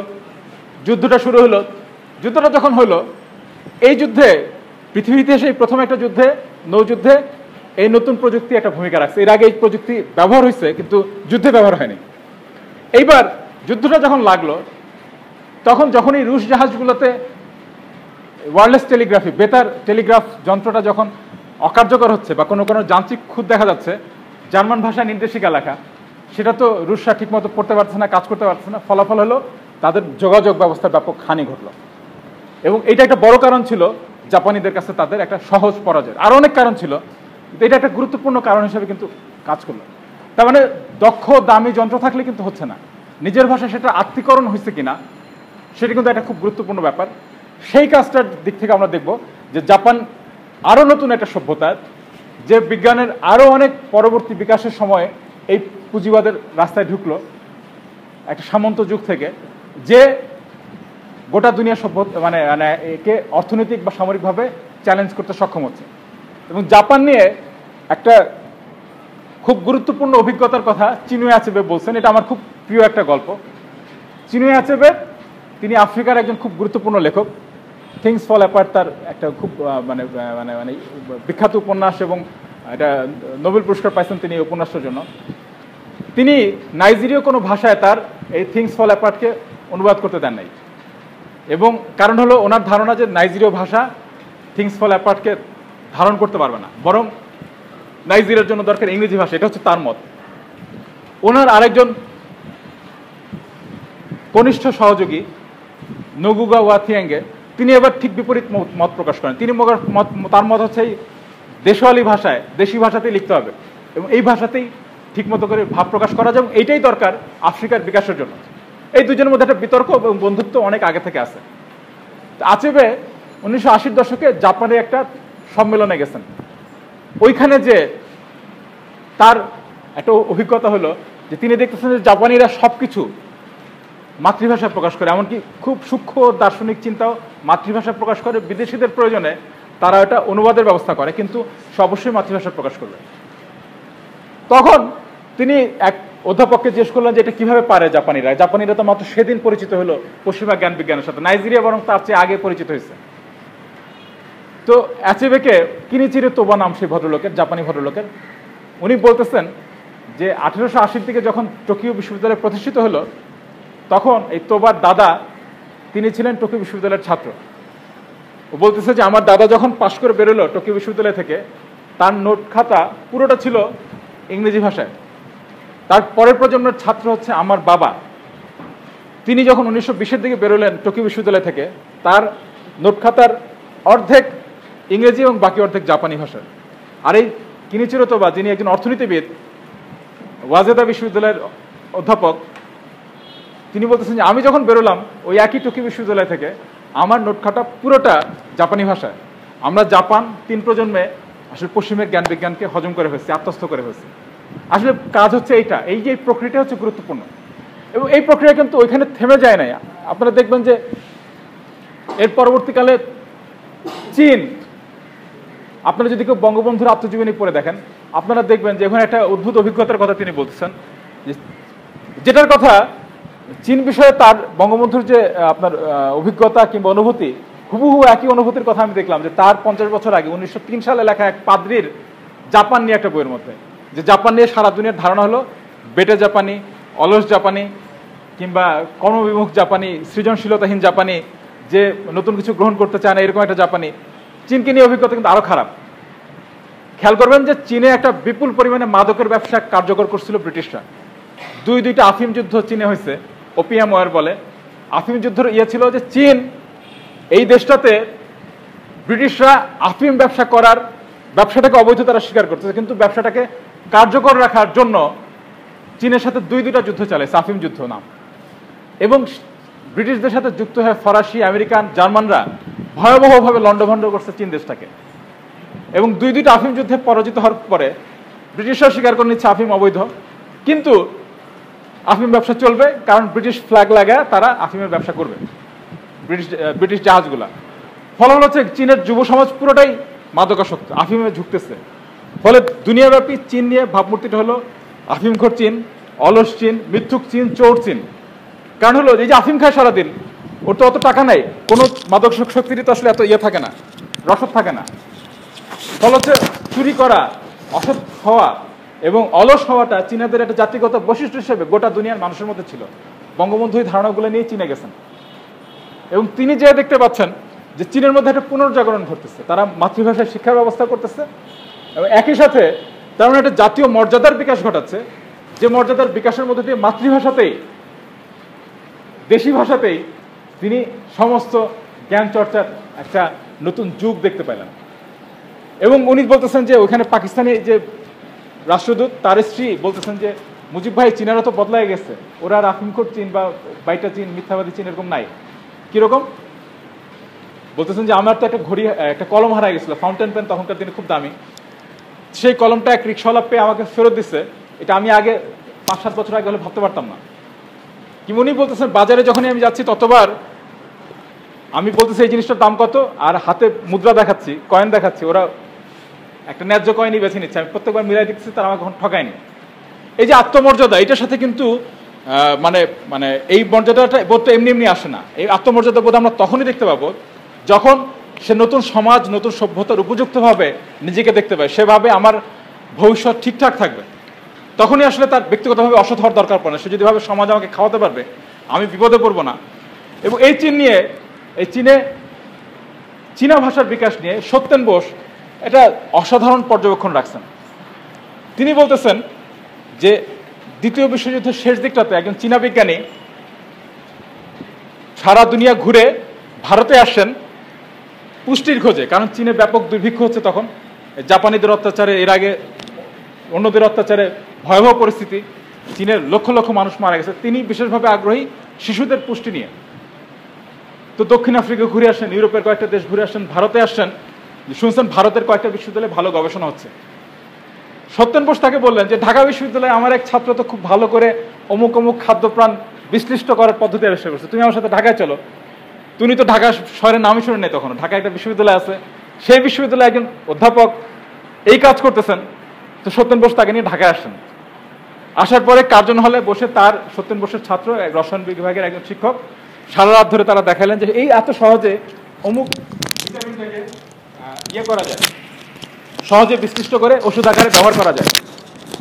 তো সেটা তিনি চীনা বিজ্ঞানী শিখতেছেন, ডক্টর চ্যাং বোধহয় তার নাম। এবং তারপরে যেটা ঘটলো, বিনিময়ে তিনি সত্যেন বোসকে শেখাচ্ছেন কিভাবে সয়াবিন থেকে দুধ বানানো যায় এবং দুধ থেকে আবার ছানাও তৈরি করা যায়। কারণ চীনে পুষ্টির ঘাটতি প্রচুর ছিল বলে সয়াবিন থেকে তারা দুধ বানাতো পুষ্টির অভাব মেটানোর জন্য।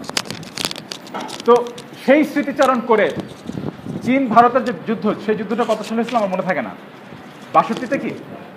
হ্যাঁ 62 সালে সেই যুদ্ধটা হলো। 62 সালে ওই যুদ্ধের সময় সত্যেন বোস লিখতেছেন যে আমার সেদিন একটু করুণা হয়েছিল ওই চীনা বিজ্ঞানীর জন্য, যে চীন কত হাজার বছর পুরনো একটা সভ্যতা, ভারতের চেয়ে প্রাচীন, কিন্তু চীন আমাদের চেয়ে অনেক পিছিয়ে আছে। তখন মনে হয়েছিল দ্বিতীয় বিশ্বযুদ্ধের শেষ সময়টাতে। আর বলতেছেন আজকে এই ভারত চীন যুদ্ধের প্রাক্কালে আমার মনে হচ্ছে, আমার অনুভূতি হচ্ছে যে শত্রুকে কখনো হেয়জ্ঞান করতে নাই, চীনারা জিতে যাবে যুদ্ধে। কারণ হলো চীন নিজের ভাষায় জ্ঞান বিজ্ঞান চর্চার একটা বন্দোবস্ত করছে। মানে চীনের যা প্রযুক্তি দরকার, না নতুন উদ্ভাবন দরকার, যা কিছু হজম করে ফেলা দরকার বিদেশি ভাষার, সে রাতারাতে সেটা পারবে। কিন্তু আমরা সেটা পারতেছি না, কারণ এই ভারত যে একটা বহুজাতিক দেশ, সেই বহুজাতিক দেশের সম্পর্ক এক রাখার জন্য ইংরেজি নামে একটা অভিজাতের ভাষা আর দরিদ্র শ্রেণীর জন্য একটা হিন্দি ভাষা চাপায় রাখার একটা বন্দোবস্ত করা হয়েছে।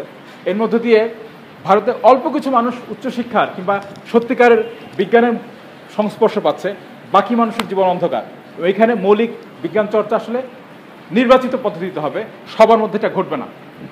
এবং সত্যেন বোস কিন্তু ওই চিন্তা থেকে সবসময় মাতৃভাষায়, নিজের ভাষায় জ্ঞান চর্চার কথা বলতেন।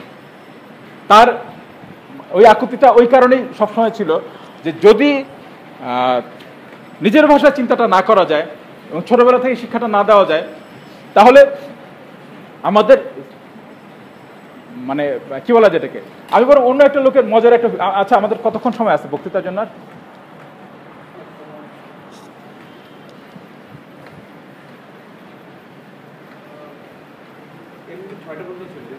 এখন কত বাজে?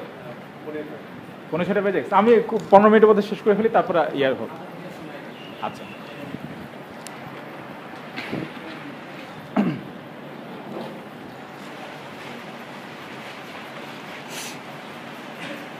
আমরা জালটা গুটায় আনার চেষ্টা করি, আমরা মানে ইতিহাস বা অন্য আলোচনাগুলোতে না, যে আমরা সংক্ষেপে আসলে অভিজ্ঞতাগুলো নিয়ে আলোচনা করি। ডক্টর আরশাদ মোমেন উনি ওনার একটা খুব মজার একটা অভিজ্ঞতার কথা বলছিলেন। ওনারা ফিজিক্স অলিম্পিয়াড করেন না, ফিজিক্স অলিম্পিয়াডের একটা মজার অভিজ্ঞতার কথা বললেন যে ওনারা যখন প্রথমবার এই কাজটা করছিলেন, তখন ওনারা প্রশ্নপত্র করছিলেন ইংরেজি ভাষায়। কারণ ওনারা একটা জিনিস নিশ্চিত ছিলেন, সেটা হলো যে বাংলাদেশের স্কুল কলেজগুলোতে তো লেখাপড়া খুব কম হয়, ভালো পড়াশোনা হয় শুধুমাত্র ইংরেজি মিডিয়াম স্কুলগুলোতে। ফলে স্বাভাবিকভাবেই তারা ভালো করবে, আর তারা ভালো করবে এটা যখন আমরা জানি, তো খামাখা কষ্ট করে আর দুই ভাষায় মানে প্রশ্ন করার দরকার কি। এবং প্রবলেমটা ছিল কি প্রথম ফিজিক্স অলিম্পিয়াড যখন হয় 2011 সালে, হ্যাঁ এটা আয়োজন ছিল আসলে অক্সফোর্ড ইন্টারন্যাশনাল স্কুল। আচ্ছা আচ্ছা ইংলিশ মিডিয়াম থেকে এটা করা হয় তো এই কারণে। না সেটা ছিল, কিন্তু সাথে এই ভাবনাটাও ছিল যে ওনারা মোটামুটি নিশ্চিত ছিলেন যে মানে ইংরেজি মিডিয়ামের শিক্ষার্থীরা ভালো করবে। এবং সত্যি সত্যি এটা ঘটলো কিন্তু, যে প্রথমবার ইংরেজি মিডিয়াম স্কুলগুলোই ভালো করছিল। এটার একটা বড় কারণ ছিল প্রশ্নটাই ছিল ইংরেজিতে। পরবর্তীকালে যখন বাংলায় প্রশ্ন করা শুরু হলো, দেখা গেল যে সারা দেশের সমস্ত স্কুল কলেজগুলো বা অনেক স্কুল কলেজ এটাতে অংশ নেয়, এবং ওই স্কুলগুলো থেকে সারা দেশের স্কুলগুলো থেকে ভালো ফল আসে।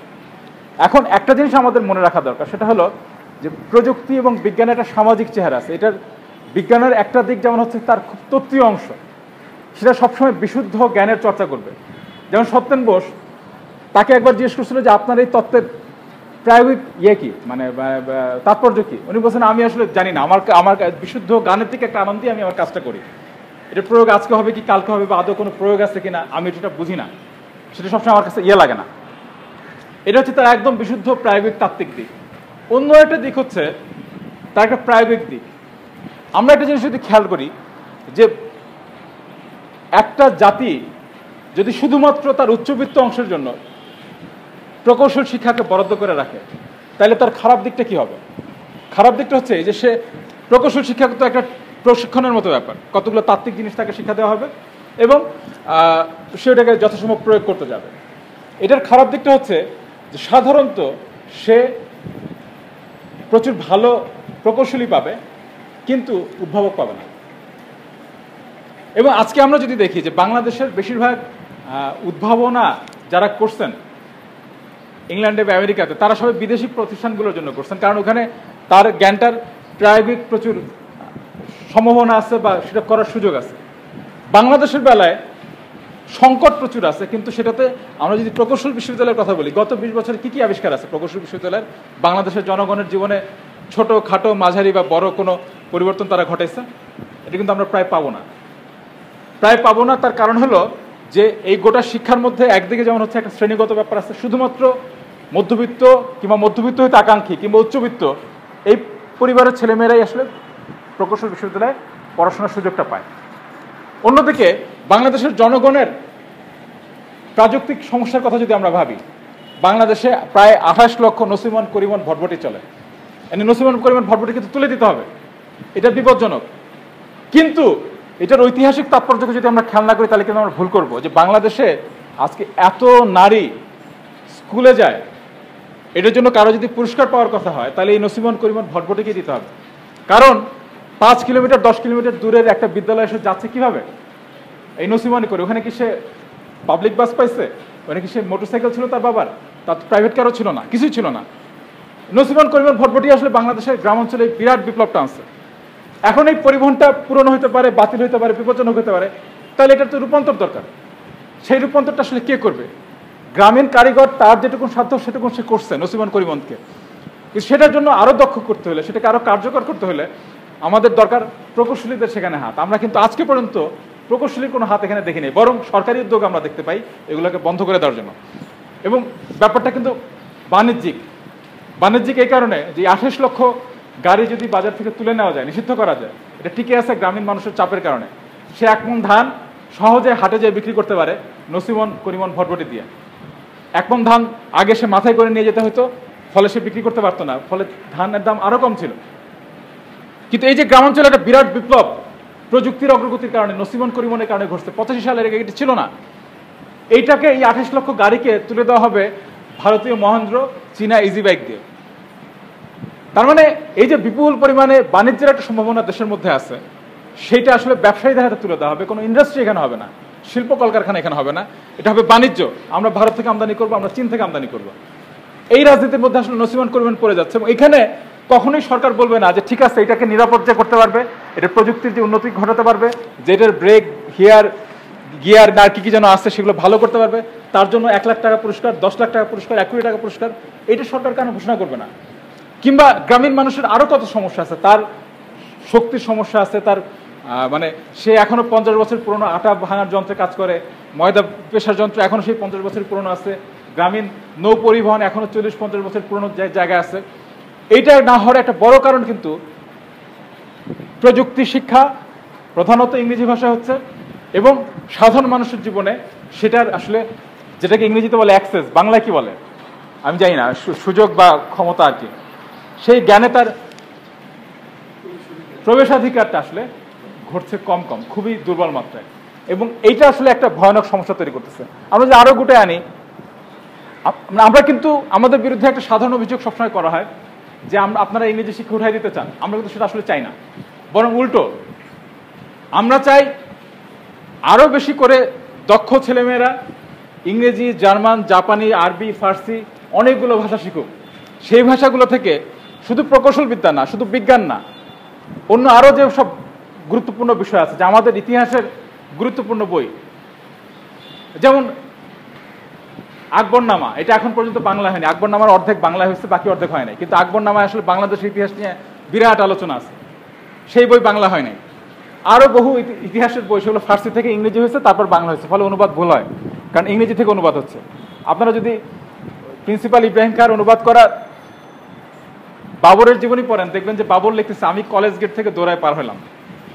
তো সমরখান শহরে কলেজ আসলো করতে, ওখানে ছিল তো মাদ্রাসা বা মক্তব, কোনো একটা গেট থেকে, দরজা থেকে সে, তার মানে ওটার নাম হয়তো সম্ভবত মাদ্রাসা দরওয়াজা দিয়ে সে পালায় বেরোয়েছে শত্রুদের হাত থেকে বাঁচার জন্য। কিন্তু ইংরেজিতে কলেজ গেট, বাংলায় কলেজ গেট করে ফেলছে। তো এই যে মানে প্রচুর পরিমাণে বই অনুবাদ করা দরকার, সেটার জন্য আসলে আরো বেশি দক্ষ অনুবাদক আমাদের লাগবে। কিন্তু জ্ঞান চর্চা, যেটা মানে বিদেশি ভাষা চর্চা না, বিদেশি ভাষা চর্চা আরো বেশি হতে হবে, কিন্তু জ্ঞান চর্চাটা এইটা আসতে হবে মাতৃভাষায়। এটা একটা খুব সহজ কারণ হচ্ছে, এটা আমরা যখন একটা বিদেশি ভাষা শিখি, বেশিরভাগ চিকিৎসা বিদ্যার শিক্ষার্থীদের এই সমস্যাটা হয়। তাদের সাথে আপনারা দেখবেন, স্বীকার করুক বা না করুক, তারা সারাদিন বসে মুখস্থ করে। পদার্থবিজ্ঞানের ছেলেমেয়েরা, বুয়েটের ছেলেমেয়েরা এত মুখস্থ করে না। এটা একটা বড় কারণ হচ্ছে যে সেখানে শিক্ষাটা মানে পদার্থবিদ্যার শিক্ষাটা বা প্রকৌশল বিদ্যার শিক্ষা একটা বড় অংশ গাণিতিক। ফলে গাণিতিক শিক্ষার জন্য কিন্তু ভাষা গুরুত্বপূর্ণ না, গণিতের ক্ষমতাই গুরুত্বপূর্ণ। কিন্তু মেডিকেল কলেজে তো গণিত না, ওখানে হচ্ছে কতগুলো কনসেপ্ট বুঝতে হবে তাকে। যেহেতু কনসেপ্টগুলো সমস্তটাই হচ্ছে ইংরেজিতে, সে ঠাঠা মুখস্থ করে ফেলে। ইন্টার্ন হওয়ার আগে কোনো ডাক্তারের সাথে চিকিৎসাবিদ্যা নিয়ে কথা বলা বিপজ্জনক, কারণ বেশিরভাগ বিষয় সে একদম বোঝে না, এবং তাদের এই ধারণাটাও নাই যে সে বুঝতে পারতেছে না। মানে মানুষ আসলে বেশিরভাগ ক্ষেত্রে কিন্তু বোঝে না যে সে বোঝে নেই, না বোঝার সবচেয়ে বড় সমস্যা হচ্ছে এটাই। তো বাংলাদেশে 80-র দশক থেকে চেষ্টা করা হয়েছে, ভাষা সংগ্রামী এবং মানে চিকিৎসক ডক্টর আহমদ রফিক, তিনি নিজের উদ্যোগে 2টা মেডিকেল কলেজের বই অনুবাদ করছিলেন। তারপরে সেটা দেখে অনুপ্রাণিত হয়ে আরও এক ভদ্রলোক, এই যে সংস্কৃতি বিকাশ কেন্দ্রের ডক্টর লিয়াকত, তিনি ধাত্রীবিদ্যার একটা বই অনুবাদ করছেন। এই বইগুলোর পরিণতি কী হয়েছে, ঢাকা মেডিকেল কলেজে এগুলোকে ঢুকতে দেওয়া হয়নি, কারণ ইংরেজি শিক্ষার আধিপত্য মানে আভিজাত্য ধ্বংস হয়ে যাবে। বাংলাদেশের আদালতে এখন পর্যন্ত ইংরেজি চলে, এবং এটা আভিজাত্যের কারণেই। তাদের যে শ্রেণী ক্ষমতা, যদি বাংলা ভাষায় চর্চাটা হতো, আমরা আইনের ছাত্র ছিলাম, প্রথম দিন আমাদেরকে ব্যারিস্টার তোফাইলুর রহমান, তিনি হচ্ছেন এই যে কবি শামসুর রহমানের ছোট ভাই, ব্যারিস্টার তোফাইলুর রহমান বলতেছেন যে আপনারা বলেন তো আইনের ভাষা তো কঠিন হয় কেন, আইন কেন ইংরেজিতে পড়তে হয়? তা আমরা যে যা পারি এরকম একটা উত্তর দিচ্ছি যে ইংরেজিতে আইন লেখা হয়েছে, মানে বা ইংরেজি ভাষা সহজ, এই যে মুক্তমুখ। উনি বলে যে খুব সহজ ব্যাপার, আইন যদি বাংলায় হইতো, আইন ভাষা যদি সহজ হতো, তাহলে আইনজীবীদের পেটে লাথি পড়তো, কারণ আপনি আইন বুঝে বলতেন। ফলাফল হচ্ছে অল্প একটা দুটা যে আইনের বই বাংলায় আছে, এত বাজে বাংলায় লেখা, কারণ হচ্ছে ওদের যোগ্যতাই নেই সে অনুবাদটা করে। এটা তো করবে সাহিত্যিক, আইনবিদ মিলে একটা কমিশন, একটা কমিটি করবে। কিংবা বিজ্ঞানের বেলাও একই ব্যাপার, যে বিজ্ঞানী একজনের ভাষা সুন্দর নাও হইতে পারে, কিন্তু সাহিত্যিক, বিজ্ঞানী সবাই মিলে যখন কাজটা করবেন, তখন জিনিসটা সহজ সুন্দর হবে। সেই কাজটা কিন্তু এখানে করা হচ্ছে না। তো ওই 3টা বই মেডিকেল কলেজের এই অভিজ্ঞতার পরে আর কেউ তো সাহস করেনি মেডিকেল কলেজে বই অনুবাদ করার। ফলে এখন পর্যন্ত কিন্তু মেডিকেল চর্চা ইংরেজিতে রয়েছে। এই উচ্চশিক্ষার অংশগুলোকে মাতৃভাষায় আসাটা কেন দরকার? একটা জিনিস খেয়াল করবেন, সেটা হচ্ছে যে শিক্ষা কিন্তু শুধুমাত্র যে পড়তেছে, যে বিশেষজ্ঞ হচ্ছে তার না, শিক্ষাটা সমাজে চুয়ে পড়তে হয়। পদার্থবিজ্ঞানের শিক্ষাটা যদি জনগণের মধ্যে চুয়ে না পড়ে, ইতিহাসের শিক্ষাটা যদি জনগণের মধ্যে চুয়ে না পড়ে, তাহলে যে জিনিসটা ঘটবে সেটা হচ্ছে যে শিক্ষা শুধুমাত্র একটা অংশের হয়ে থাকবে। অন্য ক্ষেত্রের আগ্রহী কৌতূহলী মানুষ সেগুলো নিয়ে প্রশ্ন করা, সেগুলো নিয়ে জানতে পারবে না। ফলে নতুন নতুন আবিষ্কার কিংবা দেশীয়করণ জ্ঞানটাকে, সেইটা আসলে ঘটে না। এবং এই মুখস্থবিদ্যা নিয়ে প্রায় 100 বছর আগে একটা অভিজ্ঞতা, সেটা হচ্ছে বাংলায় প্রথম এই যে যিনি পদার্থবিদ্যার টেক্সট বই লিখছিলেন ওনার নামটা হচ্ছে কি, আপনার সুমন মনে আছে ওনার নামটা? বিদ্যানিধির পুরো নামটা কি? যোগেশচন্দ্র রায় বিদ্যানিধি। উনি ওনার সময় একটা পদার্থবিজ্ঞানের বই, মানে আমাদের আইনের বইগুলো কেমন ছিল এটা বোঝা যাবে 100 বছর আগে যেমন আইনের বই ছিল, এখনকার যেমন আইনের বই, তখনকার দিন পদার্থবিজ্ঞানের বইগুলা। উনি 1895-96 সালের দিকে কলকাতায় প্রেসিডেন্সি কলেজে শিক্ষক ছিলেন। হাঁটতে গিয়ে একদিন দেখলেন যে একটা নতুন বই বেরোচ্ছে পদার্থবিজ্ঞান নিয়ে, বাংলায় প্রথম পদার্থবিজ্ঞানের টেক্সট বই ওটাই। উল্টায় দেখেন যে পদার্থবিজ্ঞানের সংজ্ঞা দেওয়া হচ্ছে এভাবে, পদার্থ পদের অর্থ, যে শাস্ত্র পাঠ করিলে আমরা পদের অর্থ জানিতে পারি তাই পদার্থবিজ্ঞান। তিনি বলে এটার পরে আমি কিছু বুঝতে পারতেছি না, পদার্থবিজ্ঞানের কোনো এখানে কিছু হলো না। উনি তারপরে অনেক খেটে খুঁটে পদার্থবিজ্ঞানের বাংলা ভাষায় একটা খুব সহজ একটা বই লিখলেন পাঠ্য বই হিসেবে। তো ওইটা লিখলেন, ওটা জনপ্রিয় হলো। তারপরে তিনি রসায়নের একটা বই লিখলেন, সেটাও জনপ্রিয় হলো। এবং যেহেতু পুরনো লোকদের হাতে টান পড়লো, ওনাকে বদলি করে দেওয়া হলো শাস্তি হিসাবে চট্টগ্রামে। চট্টগ্রাম শহরে ওনার একটা মজার অভিজ্ঞতা হলো। অষ্টম বা নবম শ্রেণীর একজন ছাত্র এই যোগেশচন্দ্র রায়ের পদার্থবিদ্যা বইটা পড়ে পড়ে যাচ্ছে রাস্তা দিয়ে। তিনি ডেকে জিজ্ঞেস করছেন বইটা কেমন, নিজের বই নিয়ে জিজ্ঞেস করছেন বইটা কেমন। ছেলেটা বলতেছে ভালো না। তুমি ভালো না কেন, কি সমস্যা? বলে যেটা মুখস্থ করা যায় না। তো ওনার তখন মনে হলো যে আমি তো মুখস্থ করাটা যেন না করতে, পদের অর্থ পদার্থ, এটার জন্যই বইটা লিখলাম, কেন এই সমস্যাটা হয়েছে? তাহলে সমস্যাটা হচ্ছে শিক্ষকদের প্রশিক্ষণ ঘটে নাই। তখন তিনি বাংলাদেশে প্রথম শিক্ষক প্রশিক্ষণের একটা আয়োজন করলেন এবং ওইটা থেকে এই ভদ্রলোকের শিক্ষা বিষয়ক চিন্তা শুরু। এবং এরপরে কিন্তু এই যে বাংলায় আসলে আদি শিক্ষা চিন্তার অন্যতম একজন গুরুত্বপূর্ণ লোক এই যোগেশচন্দ্র, উনি 1930-এর দশক পর্যন্ত সক্রিয় ছিলেন। উনি বারবার দেখেছেন, বারবার লিখছেন যে আমরা যখনই ছাত্রদের সামনে বিদেশি ভাষায় একটা জিনিস হাজির করি, তখন সে আসলে কোনো ভাষার একটা ধারণা সেটা সে পুরোপুরি বুঝতে সক্ষম হয় না। সে সহজে যেটা করে সেটা হচ্ছে মুখস্থ করা। আমাদের বোটানি ডিপার্টমেন্টের উদ্ভিদবিদ্যার এক বন্ধু একই কথা বললো যে ও শিক্ষক ওখানকার, বললো যে আমার ছাত্রদের মধ্যে তারা সবচেয়ে ভালো নাম্বার পায় যারা মোটামুটি ভালো বোটানি বোঝে এবং খুব ভালো ইংরেজি পারে। সে সহজে প্রকাশ করতে পারে, অল্প জানে কিন্তু প্রকাশ করতে পারে অনেক বেশি। আর বললো যে বোটানি নিয়ে যাদের প্যাশন আছে তাদের বড় একটা অংশই আসলে ইংরেজি ভালো পারতেছে না, ফলে তারা নাম্বার পায় মাঝারি। তাদের মধ্যে যারা স্কলারশিপ পায় বাইরে যায়, তারা তখন দেখাতে পারে তারা কত আউটস্ট্যান্ডিং, কত ভালো। দেশে থাকলে তারা বিশ্ববিদ্যালয়ে দাম পায় না, কারণ তার প্রকাশ খারাপ। কারণ ইংরেজিতে প্রকাশ না করলে তাকে গুরুত্ব দিবে না, আর বাংলায় প্রকাশ করলে তার পাত্তা কম। সে যতই ভালো বলুক তার গুরুত্ব নেই।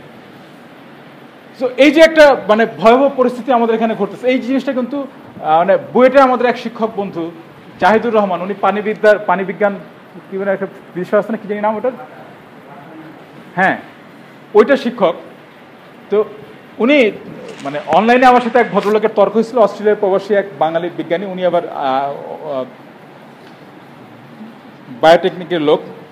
তো ওনার একটা উত্তর দিতে গিয়ে এই বইটার ভদ্রলোক বলতেছিলেন যে তাদের ডিপার্টমেন্টে ছেলেমেয়েরা এই পরিমাণে মুখস্থ করে যে তারা যখন পরে সরকারি চাকরিতে হাওর বাওয়ার বিল এসব জায়গাতে যায়, নদী নালা নর্দমা প্রণালী এগুলো দেখতে যায়, তখন মুশকিল হয় যে তার মুখস্থ বিদ্যা ওটার মধ্যে গাণিতিক অংশটা সে বুঝছে কিন্তু বাকি অংশটা মুখস্থ, কারণ ওটা তো প্রচুর প্র্যাকটিক্যাল প্রায়োগিক দিক আছে, সেটা সে কিছুতেই আর এই হাওর বাওয়ার নদী বিল জলাশয়ের সাথে মেলাতে পারে না।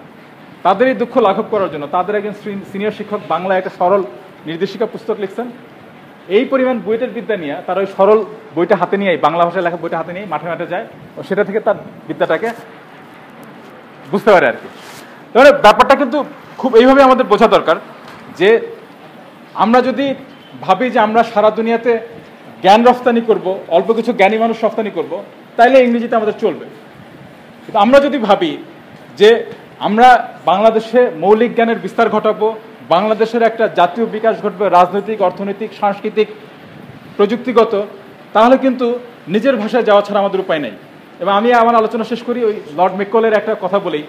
ওই ইংল্যান্ডের ইতিহাস লেখার সময় তিনি পাশের দেশ আয়ারল্যান্ডের খুব নিন্দা করতেছেন যে আয়ারল্যান্ড নোংরা, বর্বর, গন্ধ আসে যে কোনো বাড়িতে গেলে। কারণটা আবার খুব অল্প স্বল্প করে বলা আছে যে আয়ারল্যান্ডে এই পরিমাণ শোষণ করে ব্রিটিশরা যে আয়ারল্যান্ডের কৃষকের খাওয়ার মতো কিছু থাকে না, ফলে আইরিশ কৃষক জীবনের ব্যাপারে হতাশ।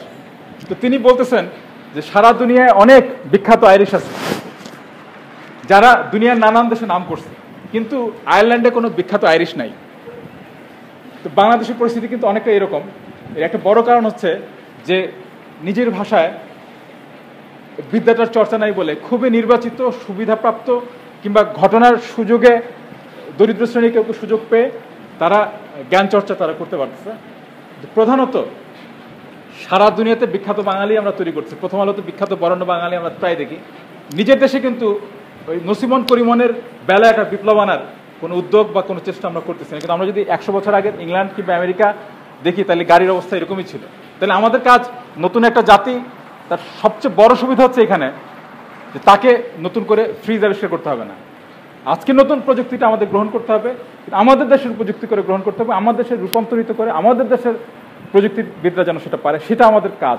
এবং সেই কাজটা যদি আমরা না পারি তাহলে আমাদের এই পরিস্থিতি এরকমই থাকবে। আপনাদের সবাইকে ধন্যবাদ।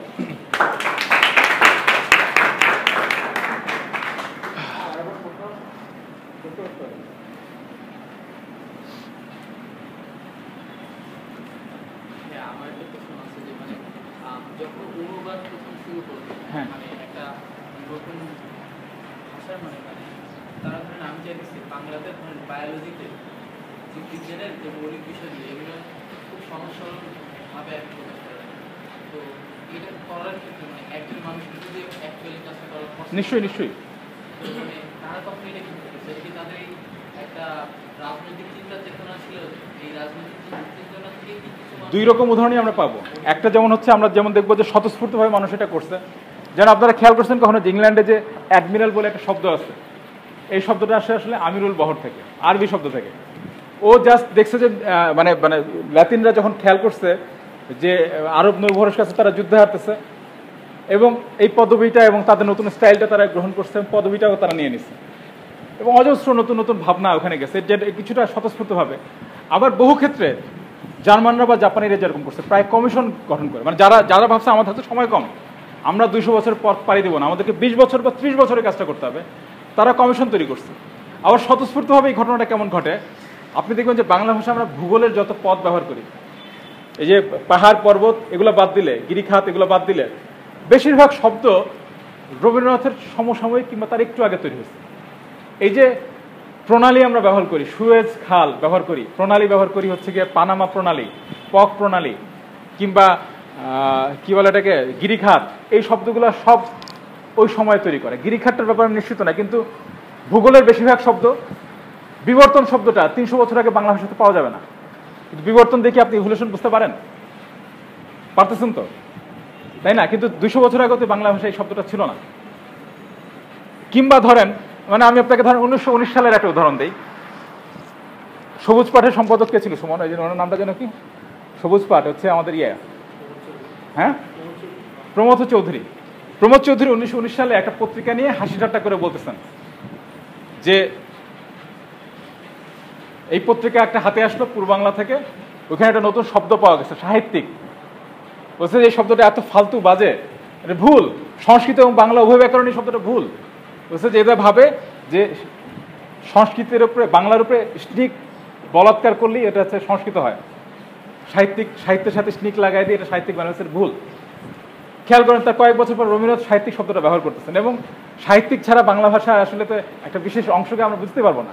এর পরের লাইনে তিনি বলতেছেন, আর ভাষাভাষী শব্দটা শুনিলে হাসাহাসি করিতে ইচ্ছা করে। এই সমস্ত শব্দ নতুন আসছে। রবীন্দ্রনাথের পরিবারের একটা উদ্যোগ, আমার নাম মনে নাই কার উদ্যোগে, এবং রাজেন্দ্রলাল বসু এশিটিক সোসাইটির এরা মিলে একটা পারিবারিক বন্ধু বান্ধব মিলে একটা একটা পরিষদ বানাইছিলেন, যাদের কাজ ছিল বাংলা অনুবাদ করা। প্রচুর পরিমাণে শব্দ জীববিজ্ঞানের, ভূগোলের এবং অন্যান্য পরিবেশের শব্দ তারা তৈরি করছেন। আবার এটা গ্রহণ করতে কোনো সমস্যা নেই। যেমন কম্পিউটার, এটা নতুন করে তৈরি করার দরকার নেই। যদিও কোনো কোনো জাতি যেমন চীনারা এগুলো সব নিজেরা নতুন করে বানায় নেয়, জাপানিরা এগুলো সব নতুন করে বানায় নেয়, তারা সাধারণত বিদেশি শব্দ গ্রহণ করে না। মানে কোনোটা গ্রহণ করলেও চলে, কোনোটা আমরা বানায় নিতে পারি, কিন্তু পরিভাষার কারণে পারি না, হবে না, এটা যারা বলে তারা ভাষার ব্যাপারটাই বোঝে না। পরিভাষা ভাষা একটা ছোট্ট অংশ। পরিভাষা জিনিসটা আমি তৈরি করতে পারি, আমি গ্রহণ করতে পারি, সেটাতে কোনো সমস্যা আসলে নেই, কিংবা একটা সৃজনশীল নির্মাণও করতে পারি। এবং যেমন এই যে ন্যায়পাল, এই শব্দটা তো 50 বছর আগে পাওয়া যাবে না। এই শব্দটা আসলে বাংলাদেশের সংবিধান তৈরি করার জন্য অন্তত 3-4টা নতুন শব্দ তৈরি করতেছে এই বাংলাদেশের সংবিধান তৈরির জন্যই। এটা যদি আরো বড় মাত্রায় হইতো তাহলে আরো বেশি ঘটতো। আরেকটা প্রশ্ন, বিজ্ঞান নিয়ে কেউ যদি বাংলা ভাষাতে আর কি লেখা লিখতে চায় তাহলে তাকে একই সাথে দুইটা যুদ্ধ লড়তে হবে। এক হলো বিজ্ঞান কতটা জনপ্রিয় না বাংলাদেশে বিজ্ঞানকে পৌঁছানো, একই সাথে যদি বাংলা ভাষার মাধ্যমে সে যদি চেষ্টা করে একই সাথে তাকে একটু বাংলা ভাষার পক্ষে একটা যুদ্ধ লড়তে হচ্ছে। তো এই ক্ষেত্রে তার মানে অবস্থান কি? আমি ওই কারণেই হচ্ছে যে সত্যেন বোসের সময়টার কথা বললাম।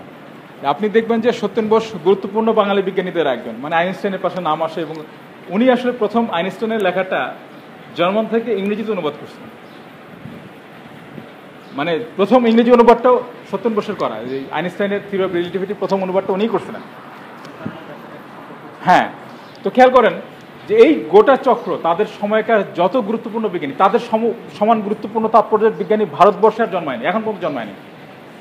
তারা সবাই এটা রাজনৈতিক আলোড়নের শিকার। তো তার মানে আজকে যে বিজ্ঞানী কিংবা আজকে যে প্রযুক্তির নেশায় মত্ত হয়ে এই কাজটা করবেন, যার মধ্যে একটা জাতীয় চেতনা, এই মানুষকে ভাষা দেওয়া এবং ভাষাকে গ্রহণ করার এই ঘটনা যারা করবেন, তাদের ভিতরেকার কর্মস্পৃহা কর্মোদ্দীপনা অনেক গুণ বেশি থাকবে, বা তাই থাকার কথা। আমরা যে কোনো ওই জাতীয়তাবাদী আলোড়নের যুগে, যেমন খুব বিখ্যাত একজন মিউজিশিয়ান, ওনার হচ্ছেন যে এটা কি মোজার্ট। আপনারা মোজার্টকে নিয়ে একটা খুব বিখ্যাত ছবি পাওয়া, অ্যামাডিউস, এটা ফিল্ম আর কি। আপনারা দেখবেন ওর প্রেরণাটা কি, অস্ট্রিয়া জার্মান ভাষী একটা দেশ, সে দেশের মধ্যে জ্ঞান চর্চা চলবে ল্যাতিন ভাষায়, অভিযাত্রা ফরাসি ভাষায়, আর সঙ্গীত হবে ইতালিয়ান ভাষায়। ইতালিয়ানদের সঙ্গীত নাকি মধুর। সবচেয়ে খারাপ গান কাদের? অস্ট্রিয়া মানে জার্মান ভাষী একটা দেশে, জার্মানদের রুক্ষ কর্কশ এবং মানে সঙ্গীত উন্নত না। এই অ্যামাডিউস মানে মোজার্ট, সে বলতেছে যে আমি তো এই ভাষায় করতে চাই, এবং সম্রাট রীতিমতো অবাক, কি বলো তুমি, ওটা তো মানে হয় না। কিন্তু আবার ওর জন্য সার্টিফিকেট আছে, বড় বড় মানে মানে দরবার থেকে সে আসে, এর আগে সে আর্চ বিশপের ওখানে এসে মিউজিক তৈরি করছে, তাদের সার্টিফিকেট তার জন্য আছে। সবাই অবাক, এবং চেষ্টাটা করা গেল। এবং ওই যে জার্মান ভাষার জাতীয়তাবাদী বিকাশ, সেখানে যেমন বাইবেল বাংলা মানে জার্মান ভাষা অনুবাদ হয়েছে, বিজ্ঞান চর্চা জার্মান ভাষা শুরু হয়েছে, মিউজিকও নতুন করে শুরু হয়েছে। মানে প্রেরণার ব্যাপারটা এমন মহান, এমন গুরুত্বপূর্ণ যে মানে তার জন্য 20টা ফ্রন্টে লড়াই করা খুব কঠিন মনে হবে না, মানে যদি ভিতরে প্রেরণা থাকে এবং সমাজে তার জন্য চাহিদা তৈরি হয়। কখনো কখনো মানুষকে একা লড়তে হয়, কারণ হচ্ছে সত্যেন বোস প্রায় একটা ব্যর্থ লড়াই লড়ছেন। কারণ ভারত স্বাধীন হওয়ার পরে বাংলা ভাষার সবচেয়ে বড় ব্যাকরণবিদ সুনীতি কুমার চট্টোপাধ্যায়, উনি বাংলার বিপক্ষে 46 সাল থেকে টানা লিখে গেছেন যে ভারতবর্ষের মাতৃভাষা হতে হবে, জাতীয় কি বলে এটাকে, রাষ্ট্রীয় ভাষা হতে হবে হিন্দি। যে যুক্তি পাকিস্তানে দেওয়া হয়েছিল যে রাষ্ট্রীয় ভাষা হবে উর্দু, তা নাহলে জাতীয় সংহতি বিনষ্ট হবে, একই যুক্তি ভারতেও দেওয়া হয়েছিল যে হিন্দি যদি রাষ্ট্রীয় ভাষা না হয় তাহলে সংহতি বিনষ্ট হবে। ওনারা দুজন ঘনিষ্ঠ লোক, কিন্তু সারা জীবন উনি ওনার বিরোধিতা করছেন, সত্যেন বোস এই সুনীতি চট্টোপাধ্যায়ের। কারণ ওনার মনে হচ্ছে এটার মধ্যে দিয়ে আসলে সবগুলো আঞ্চলিক ভাষাকে ধ্বংস করা হচ্ছে, তাদের বিকাশের সম্ভাবনাকে ধ্বংস করেছে। এবং উনি প্রায় কার্যত একা হয়ে পড়ছেন 60-এর দশকে। কারণ এমন একটা সময় উনি জীবন শেষ করলেন যে সময়টা আসলে মানে এই নিজের ভাষার জন্য লড়াইয়ের লোক, সমাজ বাস্তবতা কোনো কিছুর উপযুক্ত নাই, পক্ষে নাই। কিন্তু ওর ফলে সমাজের যা ক্ষতি হয় সেই ক্ষতিটা কিন্তু হয়েছে। আবার অন্য একটা সময় ঘুরে যায়, আমরা নিশ্চিত যে বাংলাদেশে কিংবা ভারতের বহু ভাষায় সামনের দিন আবার ওটা দেখা যাবে, যে আবারও একটা জাতীয় চেতনার আলোড়ন, এবং আবারও মাতৃভাষায় নিজের ভাষায় প্রকাশের একটা চেষ্টা। এবং সেই সময়গুলোতেই যখন এটা ঘটে তখনই দেখা যাবে বিজ্ঞান বলি, সাহিত্য বলি, দর্শন চিন্তা বলি, সব কিছুতেই একটা মানে মানে ভেতরের শক্তি, প্রেরণা যাকে বলে আর কি, সেটা অনেক গুণ বেশি থাকে। আমরা প্রেরণার সময়গুলোতে ইতিহাসে আমরা দেখবো যে মানুষ অনেক গুরুত্বপূর্ণ সব কাজ করছে, মানে একটা ফ্রন্ট দুইটা ফ্রন্ট লড়াই করা তার কাছে কোনো ব্যাপার মনে হয়নি। মানে যেমন সত্যেন বোসের কাছে মনে হয়নি, কিংবা ওই বিদ্যানিধি, যার যোগেশ্বর বিদ্যানিধির কথা বললাম, কারণ কাজের মধ্যে দিয়ে যাতে সম্মান পায়, মানুষের স্বীকৃতি পায়, মানুষের ভালোবাসা পায় এবং সমাজের অগ্রগতি ঘটে, তো সেই লড়াই তো তার কাছে খুব খারাপ লড়াই মনে হয় না, ওটার মধ্যে তো ক্লান্তি নাই। একটা জিনিস একটু পরিষ্কার যে মানে এই যে মাতৃভাষার চর্চার ক্ষেত্রে সাহিত্য শিল্প এই আলোটা জ্বালাই দিলে মানে ভালো হতো। একটা জিনিস আমরা মানে আপনারা দেখতে পাচ্ছি যে এর সঙ্গে সাম্রাজ্যের একটা অনেক ঘড়ি যে এই সাম্রাজ্য যত শক্তিশালী ছিল তার শিল্প সাহিত্যে অন্যান্য অঞ্চলের ভিত্তিতে কিন্তু তার অনেকটাকে ছড়াই দিচ্ছে। এখন কোনো সাম্রাজ্য সেই অর্থে নাই, কিন্তু মানে গ্লোবালাইজ ভাবেই তো এখন ইংরেজি যেভাবে এখন ব্যাপারটা হচ্ছে হ্যাঁ আমি বুঝতে পারছি, প্রশ্নটা বুঝতে পারছি, ইন্টারেস্টিং। ছেলে হ্যাঁ হ্যাঁ একটা মধ্যবিত্ত ছেলে সে যখন সুযোগ খুঁজতে যাবে দেশে বা দেশের বাইরে, মানে এখন তো আর আগের মতো না যে আমি আমার দেশের মধ্যে কাজ, হ্যাঁ হ্যাঁ আমি বুঝতে পারছি। এখন তার চর্চার ক্ষেত্রে সে কিন্তু ওই যে ওই ফোর্সটা মানে নেগেট হয়ে যাচ্ছে যে আচ্ছা আমি আমার মানুষের জন্য করবো। সে দেখতেছে যে আমি এই কাজটা যখন নিজে করতেছি আমার দুইটাই হচ্ছে, আমার অর্থ লাভও হচ্ছে, আমি এক্সট্রা ফোর্সও দিচ্ছি। আর বাংলাদেশে ওই জায়গায় কি যাওয়া সম্ভব বা ওই চেতনা? আমি এটা করি, আমি যেটা হচ্ছে যে একটা জিনিস খেয়াল রাখা তো, সেটা হচ্ছে বাংলাতে ওই জ্ঞানটা নাই, ফলে বাংলায় জ্ঞানটা আনতে হলো, আমি আনতে চাই কিংবা আমি নিজেকে বিক্রি করতে চাই, যাই করি না কেন, আনতে হলে তো আমাকে ইংরেজি, জার্মান, ফার্সি ইত্যাদি ভাষাগুলো শিখতে হবে প্রথমত। ফলে এই মুহূর্তে বিদেশি ভাষায় জ্ঞান চর্চার কোনো বিকল্প নাই, মানে যে জ্ঞান চর্চা করতে চায় তাকে বিদেশি ভাষা কোনো রকম শিখতে হবে, এক। দ্বিতীয়ত মানে অন্য অংশটাতে আমরা যাই, সেটা হচ্ছে যে সময় কিন্তু বারবার ঘুরতে থাকে। গত পরশুদিন, মাত্র পরশুদিন বিবিসিতে একটা অদ্ভুত প্রতিবেদন আসলো। প্রতিবেদনটা হচ্ছে যে ইউরোপীয় ইউনিয়নের প্রেসিডেন্ট, তিনি বহু বছর পরে, আগে সাধারণত ওখানে প্রথা হচ্ছে ইংরেজি ভাষায় বক্তৃতা দেওয়া, ইউরোপীয় ইউনিয়নের প্রেসিডেন্ট ইংরেজিতে বক্তৃতা দিতেন, উনি বক্তৃতা দিলেন ফরাসি ভাষায়। এবং বিবিসি প্রতিবেদন বলতেছে যে এইটা কি ইউরোপে বহুদিন ধরে ইংরেজি ভাষার যে অবক্ষয় দেখা যাচ্ছে তার একটা বহিঃপ্রকাশ, নিদর্শন, সেটা নিয়ে সেখানে আলোচনা করা হচ্ছে। এবং ওরা আশঙ্কা করতেছে ইউরোপ জুড়ে আসলে ইংরেজি ভাষা ধীরে ধীরে গুরুত্বহীন হবে, এক। দুই হচ্ছে চীনারা সারা দুনিয়াতে যোগাযোগের প্রয়োজনে ইংরেজি শিখতেছে, সবচেয়ে বেশি ইংরেজি শিখতেছে কোন দেশে এই মুহূর্তে? চীনারা। এটা তার ব্যবসায়িক প্রয়োজনে, সে মাতৃভাষায় শিক্ষা ছাড়া নেয়, কিন্তু তার ব্যবসায়িক প্রয়োজন সে মেটাচ্ছে ইংরেজি, বাংলা দরকার পড়লে বাংলা ভাষা শেখে নেয়। কিন্তু দুনিয়াব্যাপী এখন সবচেয়ে বেশি মানুষ কোন ভাষা শিখতেছে? চীনারা সবচেয়ে বেশি ইংরেজি শিখতেছে। দুনিয়া জুড়ে সবচেয়ে বেশি মানুষ কোন ভাষা শিখতেছে? ইউরোপীয়রা কোন ভাষা শিখতেছে সবচেয়ে বেশি? জার্মান ভাষা, ইংরেজি ভাষা, চীনি ভাষা। কারণ আর 20 বছর পরে আসলে বাংলাদেশ থেকে যত ছেলে মেয়ে আজকে আমেরিকাতে স্কলারশিপের জন্য যায় তার চেয়ে বেশি হয়তো চীনে যাবে। যত শ্রমিক মধ্যপ্রাচ্যে যায় তার চেয়ে বেশি হয়তো বাংলাদেশ থেকে চীনে যাবে। দুনিয়াতে কোনো ভাষা, সাম্রাজ্যের ভাষা বলতেছি, কোনো ভাষার একাধিপত্য টিকে থাকে না, ইতিহাসে কোনো পর্যায়ে এটা ঘটে নাই। কারণ অর্থনীতির যে রূপান্তর ঘটতে থাকে, মার্কিন অর্থনীতি ক্রমাগত অন্তর্মুখী হতে থাকবে। এবং চীনারা এমনকি চীনা ভাষায় আমেরিকাতে ব্যবসা বাণিজ্য করতে পারবে, কোনো সমস্যা তাদের হবে না। কিন্তু সারা দুনিয়ার মানুষ চীনা ভাষা শিখবে। এবং চীন এবং কোরীয়রা যেভাবে মৌলিক জ্ঞান বিজ্ঞানের জন্য এখন বিনিয়োগ করছে, মানে আদিন ধরে যেটা ছিল যে জাপানি, কোরীয় এবং চীনা, বিশেষ করে জাপানিদের এই ইয়েটা ছিল, তারা থিওরিটিক্যাল ফিজিক্সের জন্য না, তারা বেশি ব্যয় করে অ্যাপ্লাইড অংশের জন্য, প্রায়োগিক বা প্রাযুক্তিক অংশের জন্য। দক্ষিণ কোরীয়রা অলরেডি জাপানিকে ছাড়াই গেছে এই তাত্ত্বিক পদার্থবিজ্ঞানের নেশায়, মানে তাদের তত্ত্বীয় পদার্থবিদ্যা এটা নোবেল লাগবেই, এবং এটার জন্য তারা মিলিয়ন মিলিয়ন ডলার বিনিয়োগ করতেছে। সারা দুনিয়ার কোরীয় ছাত্রদের ফেরা আনতেছে কোরিয়াতে। মেয়েরা যেতে চায় না, কারণ হচ্ছে কোরীয় সমাজ খুব পুরুষতান্ত্রিক। মানে আমি বিষয়ে একটা রিপোর্টে পড়লাম যে বলতেছে যে একটা মেয়ে আমেরিকায় থাকে, বলছে আমি কোরিয়া যেতে চাই না, কারণ হচ্ছে যে এমন যে আমি যদি, আমার বাবা যে প্রতিষ্ঠানের মালিক, সেই প্রতিষ্ঠানের একটা বোর্ড মিটিংয়ে আমাকেই চা বানায় দিতে হবে, কারণ আমি মেয়ে। মানে কোরীয় জাপানি সমাজ খুব পুরুষতান্ত্রিক।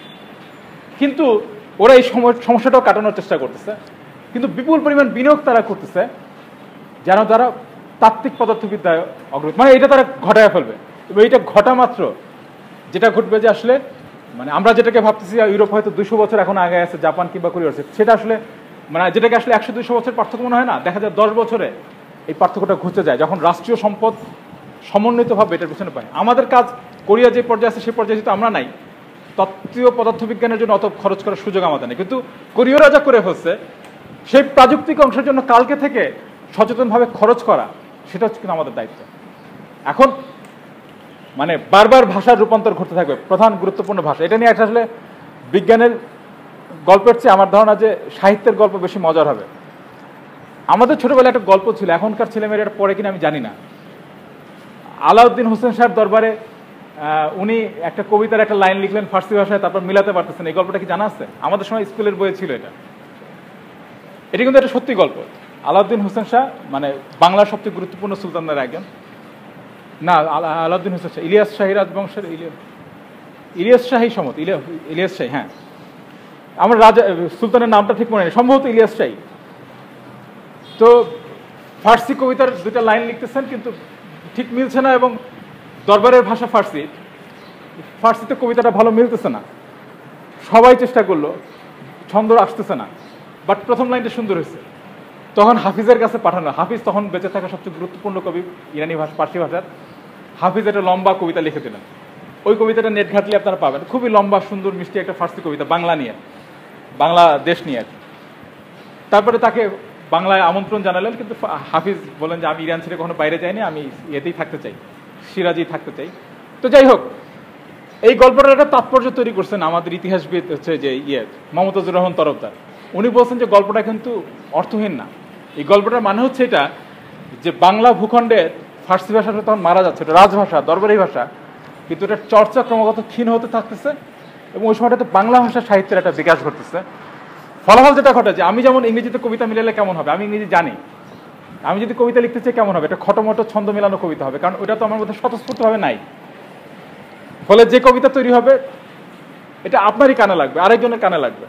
ঠিক একই কবিতার অবস্থা হচ্ছে ওই যে একটা ভাষা ডিকেইং অবস্থায় অন্য একটা দেশে চলে যেতে পারে। এরকম একটা গুরুত্বপূর্ণ অভিজ্ঞতা হচ্ছে হিন্দি এবং ফার্সির সম্পর্ক নিয়ে, যে ভারতে রাষ্ট্রভাষা ছিল ফার্সি পুরা মোগল আমলে, তার আগের সুলতানি আমলে, কিন্তু জনগণের মধ্যে নতুন একটা ভাষা তৈরি হচ্ছে, হিন্দি বলতেছে জায়গা, যেটা হিন্দি থেকে আসলে উর্দু এবং হিন্দি ভাষার জন্ম। তো একজন কবি, উনি 1600 কত যেন সালের আমার মনে নাই, উনি ওনার ওস্তাদের কাছে গেছেন যে কি ভাষায় লিখবো, কেন লিখবো, এটা করতে জন্য। ওস্তাদ বলতেছেন যে তোমার কপাল ভালো, তুমি এরকম তরুণ বয়সে আমাকে জিজ্ঞেস করতেছো কোন ভাষায় লেখা উচিত হবে। আমরা যখন তরুণ ছিলাম আমাদের এই প্রশ্নটা করার মতো কেউ ছিল না, কারণ তখন সবাই ফার্সি ভাষার প্রেমে বুধ হয়েছিল। তারপর উনি বলতেছেন যে প্রতি কয়েক বছর পর পর যে ফার্সি ভাষার কবিতার যে সংকলনগুলো বেরোয় ইরান থেকে, মানে ইরান তো যেহেতু ফার্সি ভাষার কেন্দ্র, ইরান থেকে যে সংকলনগুলো বেরোয়, ওইখানে দেখো তো কোন কোন ভারতীয় ফার্সি ভাষী কবির নাম আছে, দেখবে কারো নাম নাই। পাদটিকায় ওরা আমির খসরুর মতো কবিকে উল্লেখ করে রাখে যে আচ্ছা ভারতে আমির খসরু নামে এক কবি ছিল, গান গাইতো। আমির খসরু কিন্তু ইন্ডিয়ার জন্য খুব গুরুত্বপূর্ণ একজন, একটা আইকন আর কি। বুঝতে, ফলে আমরা ভারতে যারা ফার্সি চর্চা করছি, আমাদের ফার্সিকে ওরা কখনো গুরুত্ব দেয় না, কারণ ওদের কাছে মনে হয় এটা ম্রিয়মান, এটা ক্ষীণ, এটা আসলে আলুলায়িত। কিন্তু জনগণ যে ভাষায় চর্চা করে, মানে যে কথাটা হিউম বলছিল, আমরা আমাদের আলোচনায় দেখলাম, হিউম বলছিল decline on fall of Roman Empire রাখার সময় গিবনকে, যে ভবিষ্যতের কাছে যদি বাঁচতে চাও উর্দুতে লেখো। এবং এই কবি একটা সংকেত পেয়ে যাচ্ছেন যে আমি যদি ভবিষ্যতের কাছে বাঁচতে চাই আমাকে উর্দুতে লিখতে হবে। তো সাহিত্য, সমাজবিজ্ঞান, এগুলোতে এই সিদ্ধান্তটা নেওয়া সোজা। বিজ্ঞানের বেলা আসলে একটু কঠিন, কারণ বিজ্ঞানের জন্য ইমিডিয়েট দরকার পড়ে সারা দুনিয়ার যোগাযোগ। ফলে সত্যি বিজ্ঞানের জন্য ব্যাপারটা সহজা না, এবং এটা তার সারা দুনিয়ার যোগাযোগ একটা রাখতে হবে প্রত্যেকটা মুহূর্তের বিকাশের জন্য।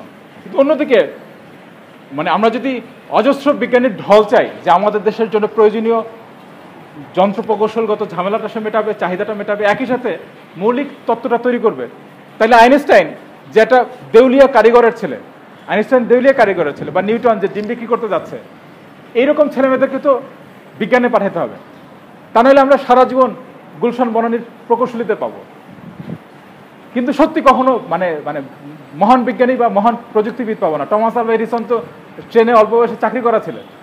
আমার একটা কথা আছে যে বাংলাদেশের ওই ফিল্ডটা কি মানে এখন আছে চেতনার জায়গা থেকে ছেলেপেলে ওই ফিল্ডটা বলে আছে। আমি প্রথম কথাটা কিন্তু বুঝছি যে এইটা আসলে ব্যাপারটা সমাজতাত্ত্বিক, ব্যাপারটা বিজ্ঞানের না। মানে এই জায়গাটা তো মানে এটা যুদ্ধের আগে একটা ছিল যে আমরা স্বাধীন হবো, সবার মধ্যে একটা চেতনা ছিল বলে স্বাধীন হয়েছে।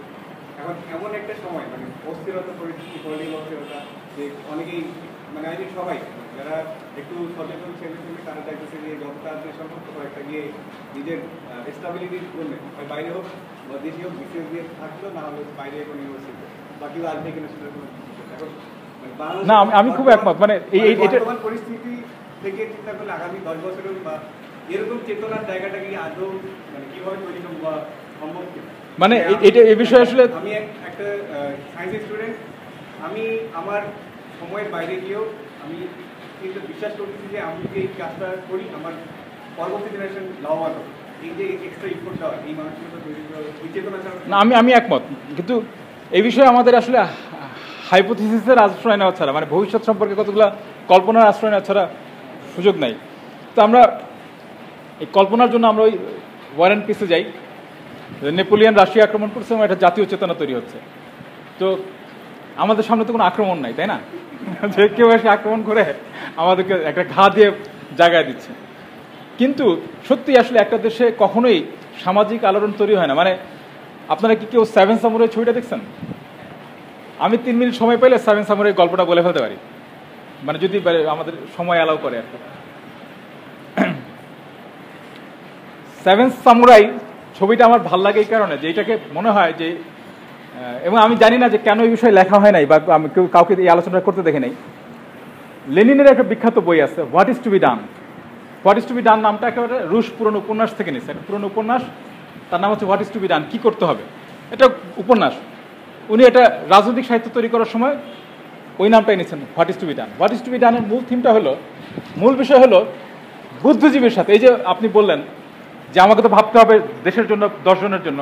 তো ওই বইটার মূল থিমটা হলো একজন বুদ্ধিজীবীর সাথে জনগণের, শ্রমিকের সম্পর্ক কি। তো লেনিন দেখাচ্ছেন যে শ্রমিকরা একটা জিনিস কল্পনা করতে পারে না সাধারণত। সে যেটা করতে পারে, একটা আন্দোলন করতে পারে, তার শক্তি আছে সংখ্যায় যেহেতু সে অনেক। কিন্তু নতুন সমাজ কিভাবে রূপান্তর হবে, কিভাবে গণতন্ত্র আসবে, কিভাবে নারীর অধিকার হবে, এই কল্পনা সে করে না, তার মধ্যে স্বাভাবিকভাবে আসে না। এটা বুদ্ধিজীবীদেরকে তার মধ্যে নিয়ে যেত। এটা হচ্ছে লেনিনের তত্ত্ব।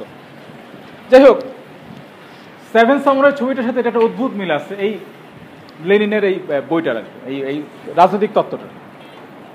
ছবিটার মূল বিষয়টা হলো যে একটা গ্রাম, জাপানি একটা গ্রাম, সেই গ্রামে প্রত্যেক বছর ডাকাত বাহিনী এসে লুটে নিয়ে যায়, মানে সেখানকার ধানের একটা বড় অংশ।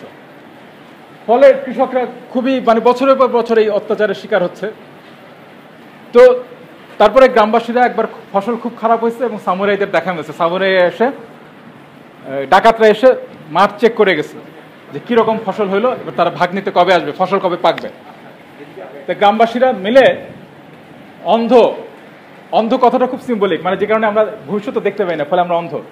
হোমার অন্ধ এই কারণেই, এই কারণে হচ্ছে ইডিপাসে অন্ধ থাকে, রাজা অন্ধ হয়ে যায়, মানে যে ভবিষ্যৎ দেখতে পাবে না, অন্ধরাই ভবিষ্যৎবাণী করতে পারে আর কি, এই অর্থে। যাই হোক, অন্ধ নানার কাছে যাওয়া হলো বা দাদার কাছে যাওয়া হলো। দাদা বললো যে সামুরাই ভাড়া করো। সামুরাই কথাটার মানে হচ্ছে তাৎপর্যপূর্ণ। সামুরাই হচ্ছে যার শিক্ষা আছে, মানে যে বুদ্ধিজীবী। অস্ত্র শিক্ষা একটা বুদ্ধিজীবী শিক্ষা, অর্থনীতির শিক্ষাও তাই, বিজ্ঞানের শিক্ষাও তাই। সামুরাই ভাড়া করো। তো গ্রামবাসী বললো যে সামুরাই কীভাবে ভাড়া করবো, সামুরাইদের তো অনেক টাকা বেতন এবং ওদের তো সম্মান অনেক বেশি, ইজ্জত অনেক বেশি, ওরা তো রাজার হয়ে ভাড়া কাটে, জমিদারের হয়ে ভাড়া কাটে, কখনো রাজা জমিদার না থাকলে ওরা ডাকাত হয়, ওরা তো কখনো কৃষকের হয়ে ভাড়া কাটবে না, টাকা দিলেও ভাড়া কাটবে না। তখন দাদা বলে যে এমন সামুরাই খুঁজে বের করো যে অনাহারে আছে। অনাহারে থাকা সামুরাই কখন হবে? যখন এত লোক শিক্ষিত হয়ে পড়ে, এত লোক সামুরাই হয়ে পড়ে যে সবার চাকরি আর জোটে না।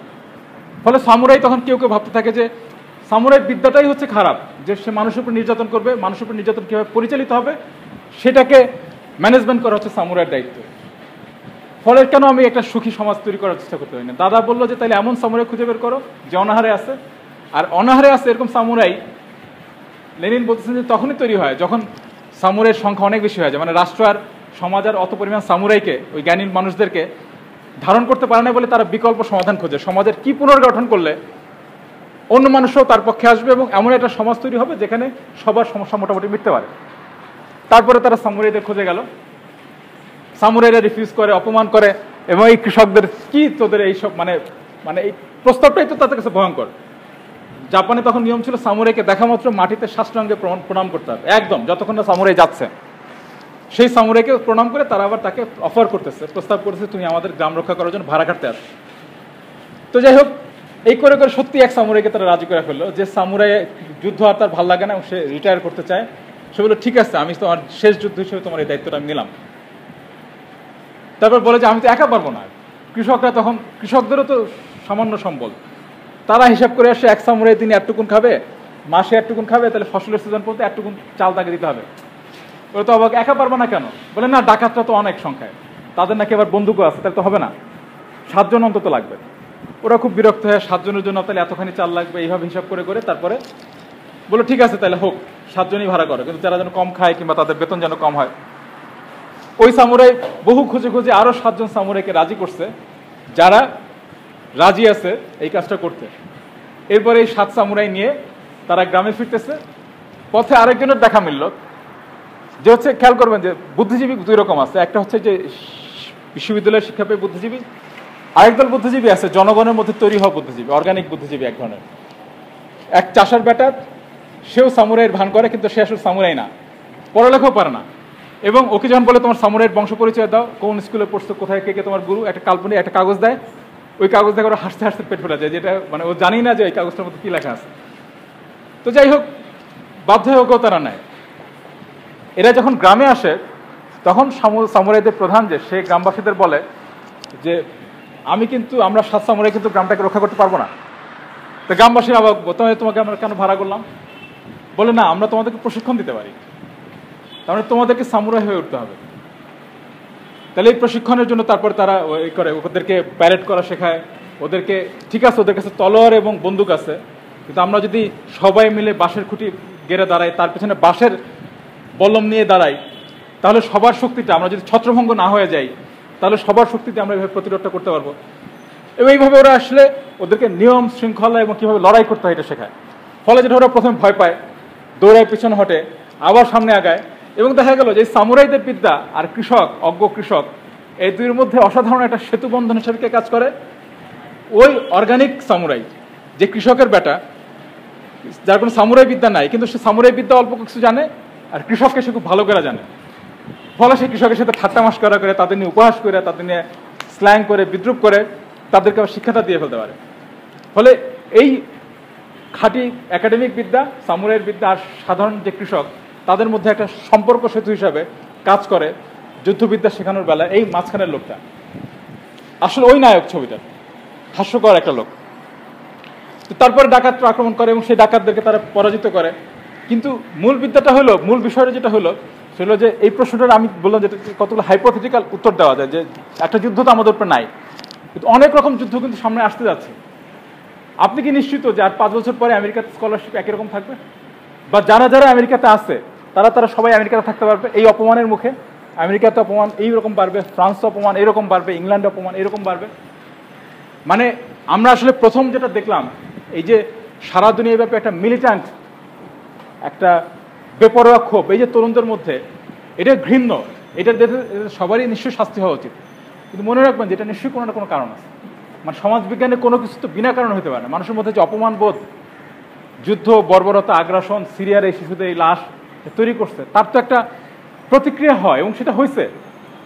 কিন্তু এই প্রতিক্রিয়াটা আমেরিকানদেরই পক্ষে যাচ্ছে। এই প্রতিক্রিয়াটা মানে যাকে সে প্রতিরোধ করতে যাচ্ছে তারই পক্ষে গেছে, কারণ এটাকে ব্যবহার করে আরো বেশি যুদ্ধ আমেরিকানরা চাপাই দিতে পারছে, এটাকে কেন্দ্র করে আরো বেশি রক্তপাত তারা চাপাই দিতে পারছে। কিন্তু অচিরে এই প্রতিক্রিয়াটা বুঝতে পারবে, বা সাধারণত ইতিহাসে আমরা দেখি যে তারপরে সে এটা রাজনৈতিক সমাধান খোঁজার চেষ্টা করে। সে ভাবে যে আমি ফ্রান্সে এসে আমার নিজের কপাল খুলবো কেন, আমার নিজের দেশটাকে কেন বদলাই নি না। আপনারা খেয়াল করেন, সারা দুনিয়া অভিবাসী শ্রমের 2টা খারাপ দিক আছে। এক হচ্ছে যে আমরা বাংলাদেশে যে গার্মেন্ট বাবদ যে আমাদের সবচেয়ে বেশি আয় বলে আমরা ভাবি না, গার্মেন্টের বেশিরভাগ টাকা আসলে বাংলাদেশে ঢোকেই না। সত্যি আপনারা খবর নিয়ে দেখেন, বলি যে আমরা সবচেয়ে বড় এক্সপোর্ট পণ্য আমাদের গার্মেন্ট, কয় টাকা বাংলাদেশে আসে? এর 90% বাইরেই চলে যায়, 10% থাকে না। ওটার ওভার ইনভয়েসিং, আন্ডার ইনভয়েসিং, পণ্য কেনাকাটা, কাপড়, বোতাম সবকিছু বাবদ একটা বাইরে চলে যায়। মালিকদের যে মুনাফা তারও বড় অংশ তারা বাইরে নিয়ে যায়। গার্মেন্ট বাবদ দেশে থাকে খুব সামান্য টাকা, শ্রমিকদের বেতনে এই কয়েক পয়সা, এর বাইরে কিছু থাকে না। কিন্তু বাংলাদেশ তাহলে ঠিকই আছে কিসের উপরে? রেমিটেন্স। প্রবাসী প্রায় 25-30 লাখ মানুষ বিদেশ থেকে টাকা পাঠাচ্ছে। এখন তার মানে বাংলাদেশে এই আলোড়নটা কেন তৈরি হয় না? এটা রাজনৈতিক আলোড়ন। মানে আওয়ামী লীগ হোক, বিএনপি হোক, সে কখনো খুব বেশি চাপ অনুভব করে না, কারণ সমাধানটা দেশের বাইরে। আমরা সমস্যা রপ্তানি করতেছি বাইরে। আমার দেশের মানুষের, আমার দেশের ছেলে মেয়েদের চাকরি আমার দেশে হবে, এটা এখন আমি ভাবি না, কল্পনাই করি না।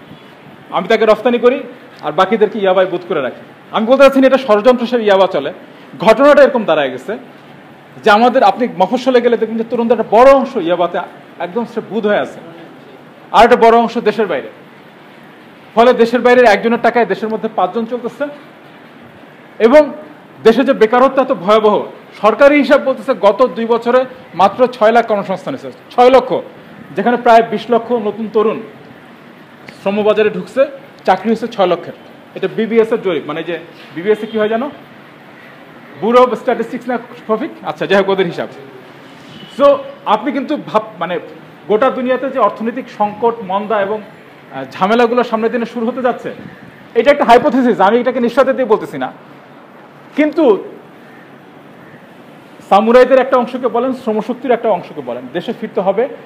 এবং যখন মধ্যবিত্ত বা বুদ্ধিজীবী মহলের মধ্যে এই আলোড়নটা তৈরি হয়, সেই আলোড়ন অচিরেই শ্রমিক এবং কৃষকের মধ্যে ছড়ায়। এবং এই ছড়ানোর একটাই রাজনৈতিক তাৎপর্য, যে আমরা যে বাংলাদেশকে চিনি সেই বাংলাদেশ হয়তো 10 বছর পরে থাকবে না। মানে আমরা এটা কল্পনা করা মুশকিল, এটা হিসাব করা মুশকিল, বা এটা আসলে গণনা করাও ঠিক না যে আসলে 10 বছর বা আসলে 15 বছর, আসলে 20 বছর পরে বদলে যাবেই। কিন্তু আমরা দেখতে পাচ্ছি যে, যেমন আমার চেনা আমার বন্ধুদের একটা অংশ ফেরত আসছে বহু বছর পরে দেশে, যারা আমেরিকা থাকতে গেছিল। সে অনিরাপদ বোধ করে, সে তার একটা সম্মানের মর্যাদার ঘাটতি হচ্ছে বলে সে মনে করে। কিন্তু সামনের দিনে এটা অনেক বাড়বে। এবং প্রত্যেকটা ইউরোপীয় দেশের জন্য আজকের ঝামেলা হচ্ছে, সে চাকরি রপ্তানি করে চীনে, তুরস্কে। এই প্রত্যেকটা দেশ তার শত্রু হিসেবে, ফ্র্যাঙ্কেনস্টাইন হিসেবে দেখা যাচ্ছে। ফলে ফ্রান্সে বলেন, আমেরিকায় বলেন, যে একটা জাতীয়তাবাদী, উগ্র জাতীয়তাবাদী একটা প্রবণতা তৈরি হচ্ছে। এর প্রধান ইয়ে থাকবে যে তারা নিজের দেশে চাকরির ব্যবস্থা করবে, তার নিজের দেশের শ্রমিককে নিয়োগ করার ব্যবস্থা করবে, এবং তার নিজের দেশের শ্রমিক নিয়োগ না করলে জরিমানার বন্দোবস্ত করবে। এর সামনের দিন আরও বাড়বে। আপনি চাইলেও আসলে ট্রাম্পের চেয়ে খারাপ শাসককে আসা ঠেকাতে পারবেন না। তো এর ফলাফল যেটা ঘটতেছে সেটা হচ্ছে যে মানে এটা একটা হাইপোথিসিস, কিন্তু এটার সম্ভাবনা ব্যাপক পরিমাণে আছে যে এইটা আমাদের নিজের দেশের মধ্যে সমাজ রূপান্তরে বাধ্য করবে। এবং সেই সমাজ রূপান্তরের পরিণতি কি খারাপ হবে? আমি এটা মনে করি না। এই কারণে যে আপনি কি বুঝতে পারতেছেন যে গত 1 বছরে মাত্র ৭৬,০০০ কোটি টাকা বাংলাদেশ থেকে পাচার হয়েছে। ৭৬,০০০ কোটি টাকা, মানে এই ৭৬,০০০ কোটি টাকা 1 বছরের যে টাকা, এই টাকা দিয়েই বাংলাদেশে হয়তো 5-6 বছরের জন্য শিক্ষা, স্বাস্থ্য, পরিবহন সব ক্ষেত্রে যা যা পরিবর্তন আমরা ঘটাতে চাই, মানুষের জীবনযাত্রার যে স্ট্যান্ডার্ডই আমরা চাই না সেটা অর্জন করা সম্ভব। ফলে মানে একজন পরিবর্তনকামী মানুষও সামনের দিনে নিশ্চয়ই আরও বেশি ইতিবাচক পরিস্থিতি পাবে। কিন্তু তাই বলে ব্যাপারটা খুব সুখকর না, এটার জন্য লড়াই করতে হবে। এবং এই স্ট্রাগলের যে আমি বিজ্ঞানকে বাংলায় আনতে চাই এবং বাংলায় আমি এটাকে জনপ্রিয় করতে চাই, এটার জন্য নিশ্চয়ই একটা লড়াই করতে হবে। এটা খুব আরামে হবে এটা না, এটার জন্য পুলিশের সাথে মারামারি করতে হতে পারে। কারণ হচ্ছে ঢাকা বিশ্ববিদ্যালয়ের কথা আপনারা ভাবেন যে আপনারা বিশ্ববিদ্যালয়ের গ্রন্থ তালিকাটা কখনো দেখছেন? ঢাকা বিশ্ববিদ্যালয়ের গ্রন্থ তালিকা, এই যে ইয়েতে যে এই যে টিএসসিতে যে একটা বিক্রয় কেন্দ্র আছে না, ওখানে যে গ্রন্থ কেন্দ্রে একটা তালিকা দেয়, তালিকাটা জোগাড় করবেন তো। পৃথিবীতে বাংলাদেশ হচ্ছে একমাত্র দেশ যে দেশের প্রধান বিশ্ববিদ্যালয় যেটাকে বলা হয় ঢাকা বিশ্ববিদ্যালয়, সেই বিশ্ববিদ্যালয়ের গ্রন্থ তালিকায় 300 বইয়ের নাম নাই। এবং তারা ঢাকা বিশ্ববিদ্যালয় একমাত্র বিশ্ববিদ্যালয় যারা শত শত বই অনুবাদ করে নাই। মানে আমরা বলি না যে বাংলা একাডেমি অনুবাদের কাজ করে। বাংলা একাডেমি কেন অনুবাদের কাজ করে? বাংলা একাডেমিকে অনুবাদের জন্য বিশেষ কোনো দক্ষতা বা ইন্টারডিসিপ্লিনের মেডিকেল অসুখ হলে আমরা বোর্ড বসাই না? বোর্ড বসে মানে হার্টের অসুখ হতে পারে, কিডনির অসুখ হতে পারে, বুকের ব্যথা হতে পারে, রক্তের প্রবলেম থাকলে, ডায়াবেটিক থাকতে পারে, 5-6 জন মিলে একটা বোর্ড বসে সমস্যার সমাধান করে। অনুবাদের ব্যাপারটা কিন্তু তাই, একটা বোর্ড বসাইতে হয়। সেই বোর্ডটা কোথায় বসা সম্ভব? বাংলা একাডেমিতে না ঢাকা ইউনিভার্সিটিতে? ঢাকা বিশ্ববিদ্যালয়, চট্টগ্রাম বিশ্ববিদ্যালয়, রাজশাহী বিশ্ববিদ্যালয় এটা বসানো সম্ভব। সব বিভাগের গুরুত্বপূর্ণ লোকজন এখানে আছে, ভাষাবিদ বলি, সাহিত্যিক বলি, কবি বলি আর পদার্থবিজ্ঞানী বলি। তারা বসেই প্রবলেমটা সলভ করবে। 10 বছরের মধ্যে ঢাকা বিশ্ববিদ্যালয়ে যতগুলো বই আছে পড়ানো হয় সবগুলো অনুবাদ করা সম্ভব মাত্র 10 বছরে। ওইটার জন্য আসলে 10 কোটি টাকা লাগবে না, একদম 10 কোটি টাকা লাগবে না। আপনাদের তালিকা ধরে বসেন, আইনের বই সবগুলো অনুবাদ করতে আসলে হয়তো দেখা যাবে যে 10-15 লাখ টাকা লাগবে। মানে সবচেয়ে ভালো অনুবাদ সবাইকে ঠিকঠাক মতো পরিশোধ করে টাকা দিয়ে। কিন্তু এটার জন্য খাটতে হবে, এটার জন্য দাবি করতে হবে। এটা এমনি এমনি তো দেয় না। আমরা তো বছরের পর বছর একটা কেন্দ্রীয় অনুবাদ সংস্থা চাই, দাবি করে আসতেছি। দাবি যতক্ষণ না জনপ্রিয় হয়, কারণ ছেলেমেয়েরা যতক্ষণ ভাবতে থাকবে যে আমি তো আমেরিকায় যাব, ততক্ষণ পর্যন্ত কিন্তু এই দাবির কোনো ভবিষ্যৎ নাই। যখন একটা ছেলে মেয়ে ভাববে যে আমার নিজের দেশের মধ্যে আমি এটা করতে চাই, তখন তাকে মাতৃভাষায় আশ্রয় আসতে হবে। মানে ব্যাপারটা এই কারণে প্রধানত রাজনৈতিক সমাজতাত্ত্বিক।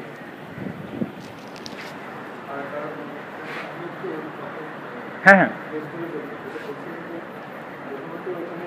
ইংরেজি মিডিয়াম তো আছে, তারপর ইংলিশ ভার্সন একটা বড় অংশ ইংলিশ মিডিয়ামে পড়াশোনা বা পড়তে পারছে সে ভার্সন করে। বড় অংশে আমেরিকা দিচ্ছে, আর শুধু ট্রাম্পের ভয় দেখান তাহলে অস্ট্রেলিয়াতে, কানাডাতে। ফলে আলটিমেটলি কিন্তু একটা বড় অংশ থাকবে না, আমাদের থাকতে চায় না। তারা ঠিক মতো এখানে যদি মনে করে না যে একটু বেশি তার করা আছে, এবং সে ওই বিদেশটা শিকড়টা শুরু করে বাইরে যেতে, বাইরে সে যা কিছু করবে। এবং গত কয়েক বছরের বাইরে নানাভাবে ইউরোপে যাওয়ার ইয়ে নানা রকম অনিরাপত্তা ইয়ে নিয়ে, একটু ভুয়া কাগজ নিয়ে, শরণার্থী জেনুইন কেসে সব রকম ভাবে হচ্ছে, এগুলোকে থাকতে চাইছে। কলকাতা থেকে লোক যে ঢাকায় আসে নিশ্চিত চলে গেছে প্যারিস, সে চলে গেছে রোমে, এবং ওখানে সে খুব কষ্ট করে আছে এই ভাষা শিখতে এই বাস্তবতা দেখা। এখন প্রশ্ন হচ্ছে যে কিন্তু এর মধ্যে আমরা চাই যে বাংলায় সব ধরনের শিক্ষা শেষে, এখন বলে এই বাস্তবতাগুলো মাথায় রাখা দরকার। এবং না না, সেটা তো বটেই, মানে মানে এখন এমন আমেরিকাতে কম যাচ্ছে বলে কানাডাতে বেড়ে গেছে, অস্ট্রেলিয়াতে বেড়ে গেছে, কিন্তু ক্যাপিটাল যে ঝামেলার মধ্যে আছে, মানে এই আমরা যেটা আলোচনার মধ্যে দেখলাম যে এই প্রাচীন আমল থেকে এখন পর্যন্ত সবগুলোর বেলায় কিন্তু পুঁজির নড়াচড়া, পুঁজি কোন দেশ থেকে কোন দেশে যাচ্ছে, কোন দেশে নতুনভাবে পুনর্জাগরণ শুরু হয়েছে, সেই দেশেই আলোড়নটা তৈরি হচ্ছে। এটা গ্রিস বলি, রোম বলি, এটা চীন, রাশিয়া, জাপান, সবার বেলা একই ঘটনা ঘটছে। কিন্তু পুঁজির এখন যে সমস্যা, এই সমস্যাটা বৈশ্বিক। আমেরিকাতে যে সমস্যাটা তৈরি হয়েছে যে তার আইফোন হোক, তার গাড়ি হোক, তার সমস্ত কিছু তারা বাইরে তৈরি করে, চীনে তৈরি করে, ফলে কর্মসংস্থান চলে যাচ্ছে চীনে। এই সমস্যায় অস্ট্রেলিয়াও পড়বে, এই সমস্যায় কানাডাও পড়বে। সে প্রথমে পড়ে নাই, কারণ এই সমস্যাটা সবচেয়ে বেশি, মানে পুঁজিবাদের প্রতীক যেহেতু আমেরিকা, ইংল্যান্ড, সমস্যাটা শুরু হয়েছে সেখানেও। কিন্তু আমার মনে হয় না যে অস্ট্রেলিয়া কিংবা কানাডা তারাও জাতীয়তাবাদী রাজনীতি, মানে উগ্র জাতীয়তাবাদী রাজনীতি ইউরোপে তার বিকাশ থেকে মুক্ত থাকবে, এটা আমার মনে হয় না। এই সমস্যার মধ্যে তাদেরও পড়ার কথা, আগে হোক পরে হোক। বাংলাদেশ সবার পরে কিন্তু একটা জাতীয়তাবাদী এবং একটা ভাষাগত ইয়ে থাকে। আমার মনে আছে আমাদের কলেজে বলছিল, আমাদের পাঠে ছিল না, আগে কখনো ছিল পূর্বকেন্দ্রের লেখা বা সংকলন কলেজ কিমিয়া। আচ্ছা, কলেজ কিমিয়া। কলেজ কিমিয়া এটা আমি দেখেছিলাম, সেই বইটা 11 ইন্টারমিডিয়েট, সেখানে সমস্ত কিছু অম্লজান, অঙ্গার অম্লজান এরকম বাংলা বলে পড়েছে, এবং এটা নিশ্চয়ই বাংলাদেশ হওয়ার পর তারা বিজ্ঞান কিন্তু বাংলা করতে চেয়েছে, এমনকি নামগুলোর মধ্যে বাংলা করতে, সেটা আমাদের ভালো লেগেছিল। কিন্তু সন্দেহ মোটামুটি কঠিন ইয়ে, এখন মনে হয় পুরোটা কঠিন। আমরা অম্লজান বুঝতে কঠিন হচ্ছে, অঙ্গার যদি বুঝতে পারি, অম্লজান বুঝতে পারি, ঠিকই আছে। ঠিক বেঠিক যাই হোক, ওখানে কিন্তু বাংলার বিজ্ঞান শিক্ষার একটা চেষ্টা হয়েছে।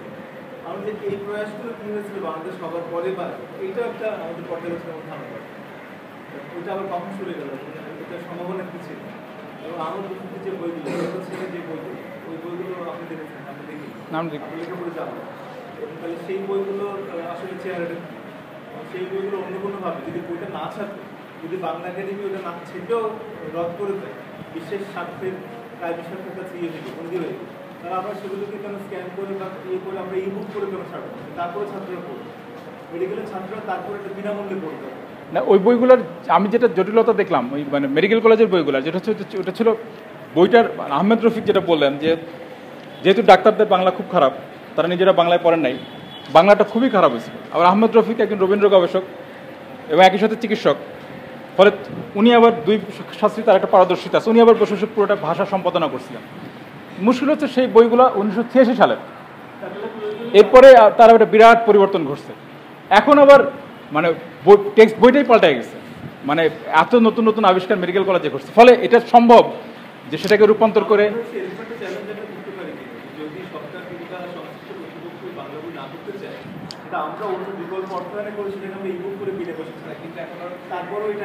না, সেটা তো করাই উচিত, সেটা করা উচিত। সেটা না, সেটা খুবই ঠিক। পড়বে আমার ধারণা, পড়বে। হ্যাঁ, যারা টার্গেট কি করবে চিন্তা করি, এখন একটা মেডিকেল স্টুডেন্ট ওই বইটা মানে তার ক্লাসে যে বইটা পড়ানো হচ্ছে, সে জানে যে যেহেতু অঙ্ক পড়ানো হচ্ছে, ওষুধ করলে সে 5 মার্ক পাবে, সব পাস করবে। বা বিসিএস স্টুডেন্ট জানে যে আমার আসলে সে পুরো ইউনিভার্সিটির বর্তমান লেভেলে কেউ মানে ওই জ্ঞান আহরণের যে চিন্তা জায়গাটা দু একজন হয়তো থাকে, এবং দু একজন কখনোই ক্রিয়েট করতে পারে। এখন যে টার্গেট কি করে যদি ওই স্টুডেন্টটা বাংলা করবে, এখন সে জেনে যেটা হচ্ছে আমার ক্লাস দত্ত ক্লাসে কত করেই ভালো রেজাল্ট করে। এখন বাংলা করলেও যে তারা পড়বে এই জায়গাটা, এটা আমার একটা মনে হয়। আমি চারুকলার ছাত্র, আমি দেখছি যে চারুকলাতে গত 20-25 বছর ধরে যে পড়াশোনা আমি যেগুলো দেখছি সেইটা কিন্তু বাংলা বই ব্যাপক চাহিদা। হ্যাঁ, এবং চারুকলার ছাত্ররা ইংরেজি বই একটা বড় অংশ ইংরেজি ডিকশনারি বইটা একটা বড় অংশ ইংরেজি মোটাবই পড়তে চায়, তারা কোনো ছবি দেয়। তো ফলে এবং তারা সবসময় দাবি করে যে বাংলা বই দেওয়া হয়। মানে এমনকি বুয়েটের ছেলেমেয়েরাও দাবি করে বাংলা বই থাকুক, কারণ হচ্ছে আমি ঠিক আছে পরীক্ষা আমি ইংরেজি দেবো আমেরিকা যাওয়ার জন্য, বাংলায় থাকলে আমার বুঝতে সহজ হয়, ব্যাপারটা খুব সহজ। চারুকলাতে এইটা আর্টিস্ট্রি বই বাংলা বই ব্যাপক চাপ এবং কয়েকদিন আগে বললো যে কেন বাংলা করা হবে, ব্যাপারটা তোমাদের করতে হবে। হ্যাঁ, এবং মানে এটা তোমরাই করবে, সেটাই। এটার চাহিদা কিন্তু ব্যাপক আছে, কারণ করাটা দরকার। ওই ইংরেজি বলতে যায় না, চারুকলা কিন্তু প্রত্যেকটা প্র্যাকটিক্যালি। আমরা এই আলোচনাগুলো পরে করবি, হ্যাঁ, sure. যারা থাকতে আগ্রহী তাদের সাথে হ্যাঁ নিশ্চয়ই নিশ্চয়ই, তাহলে আমরা আনুষ্ঠানিকভাবে এটা শেষ করি আর কি, তাহলে আমরা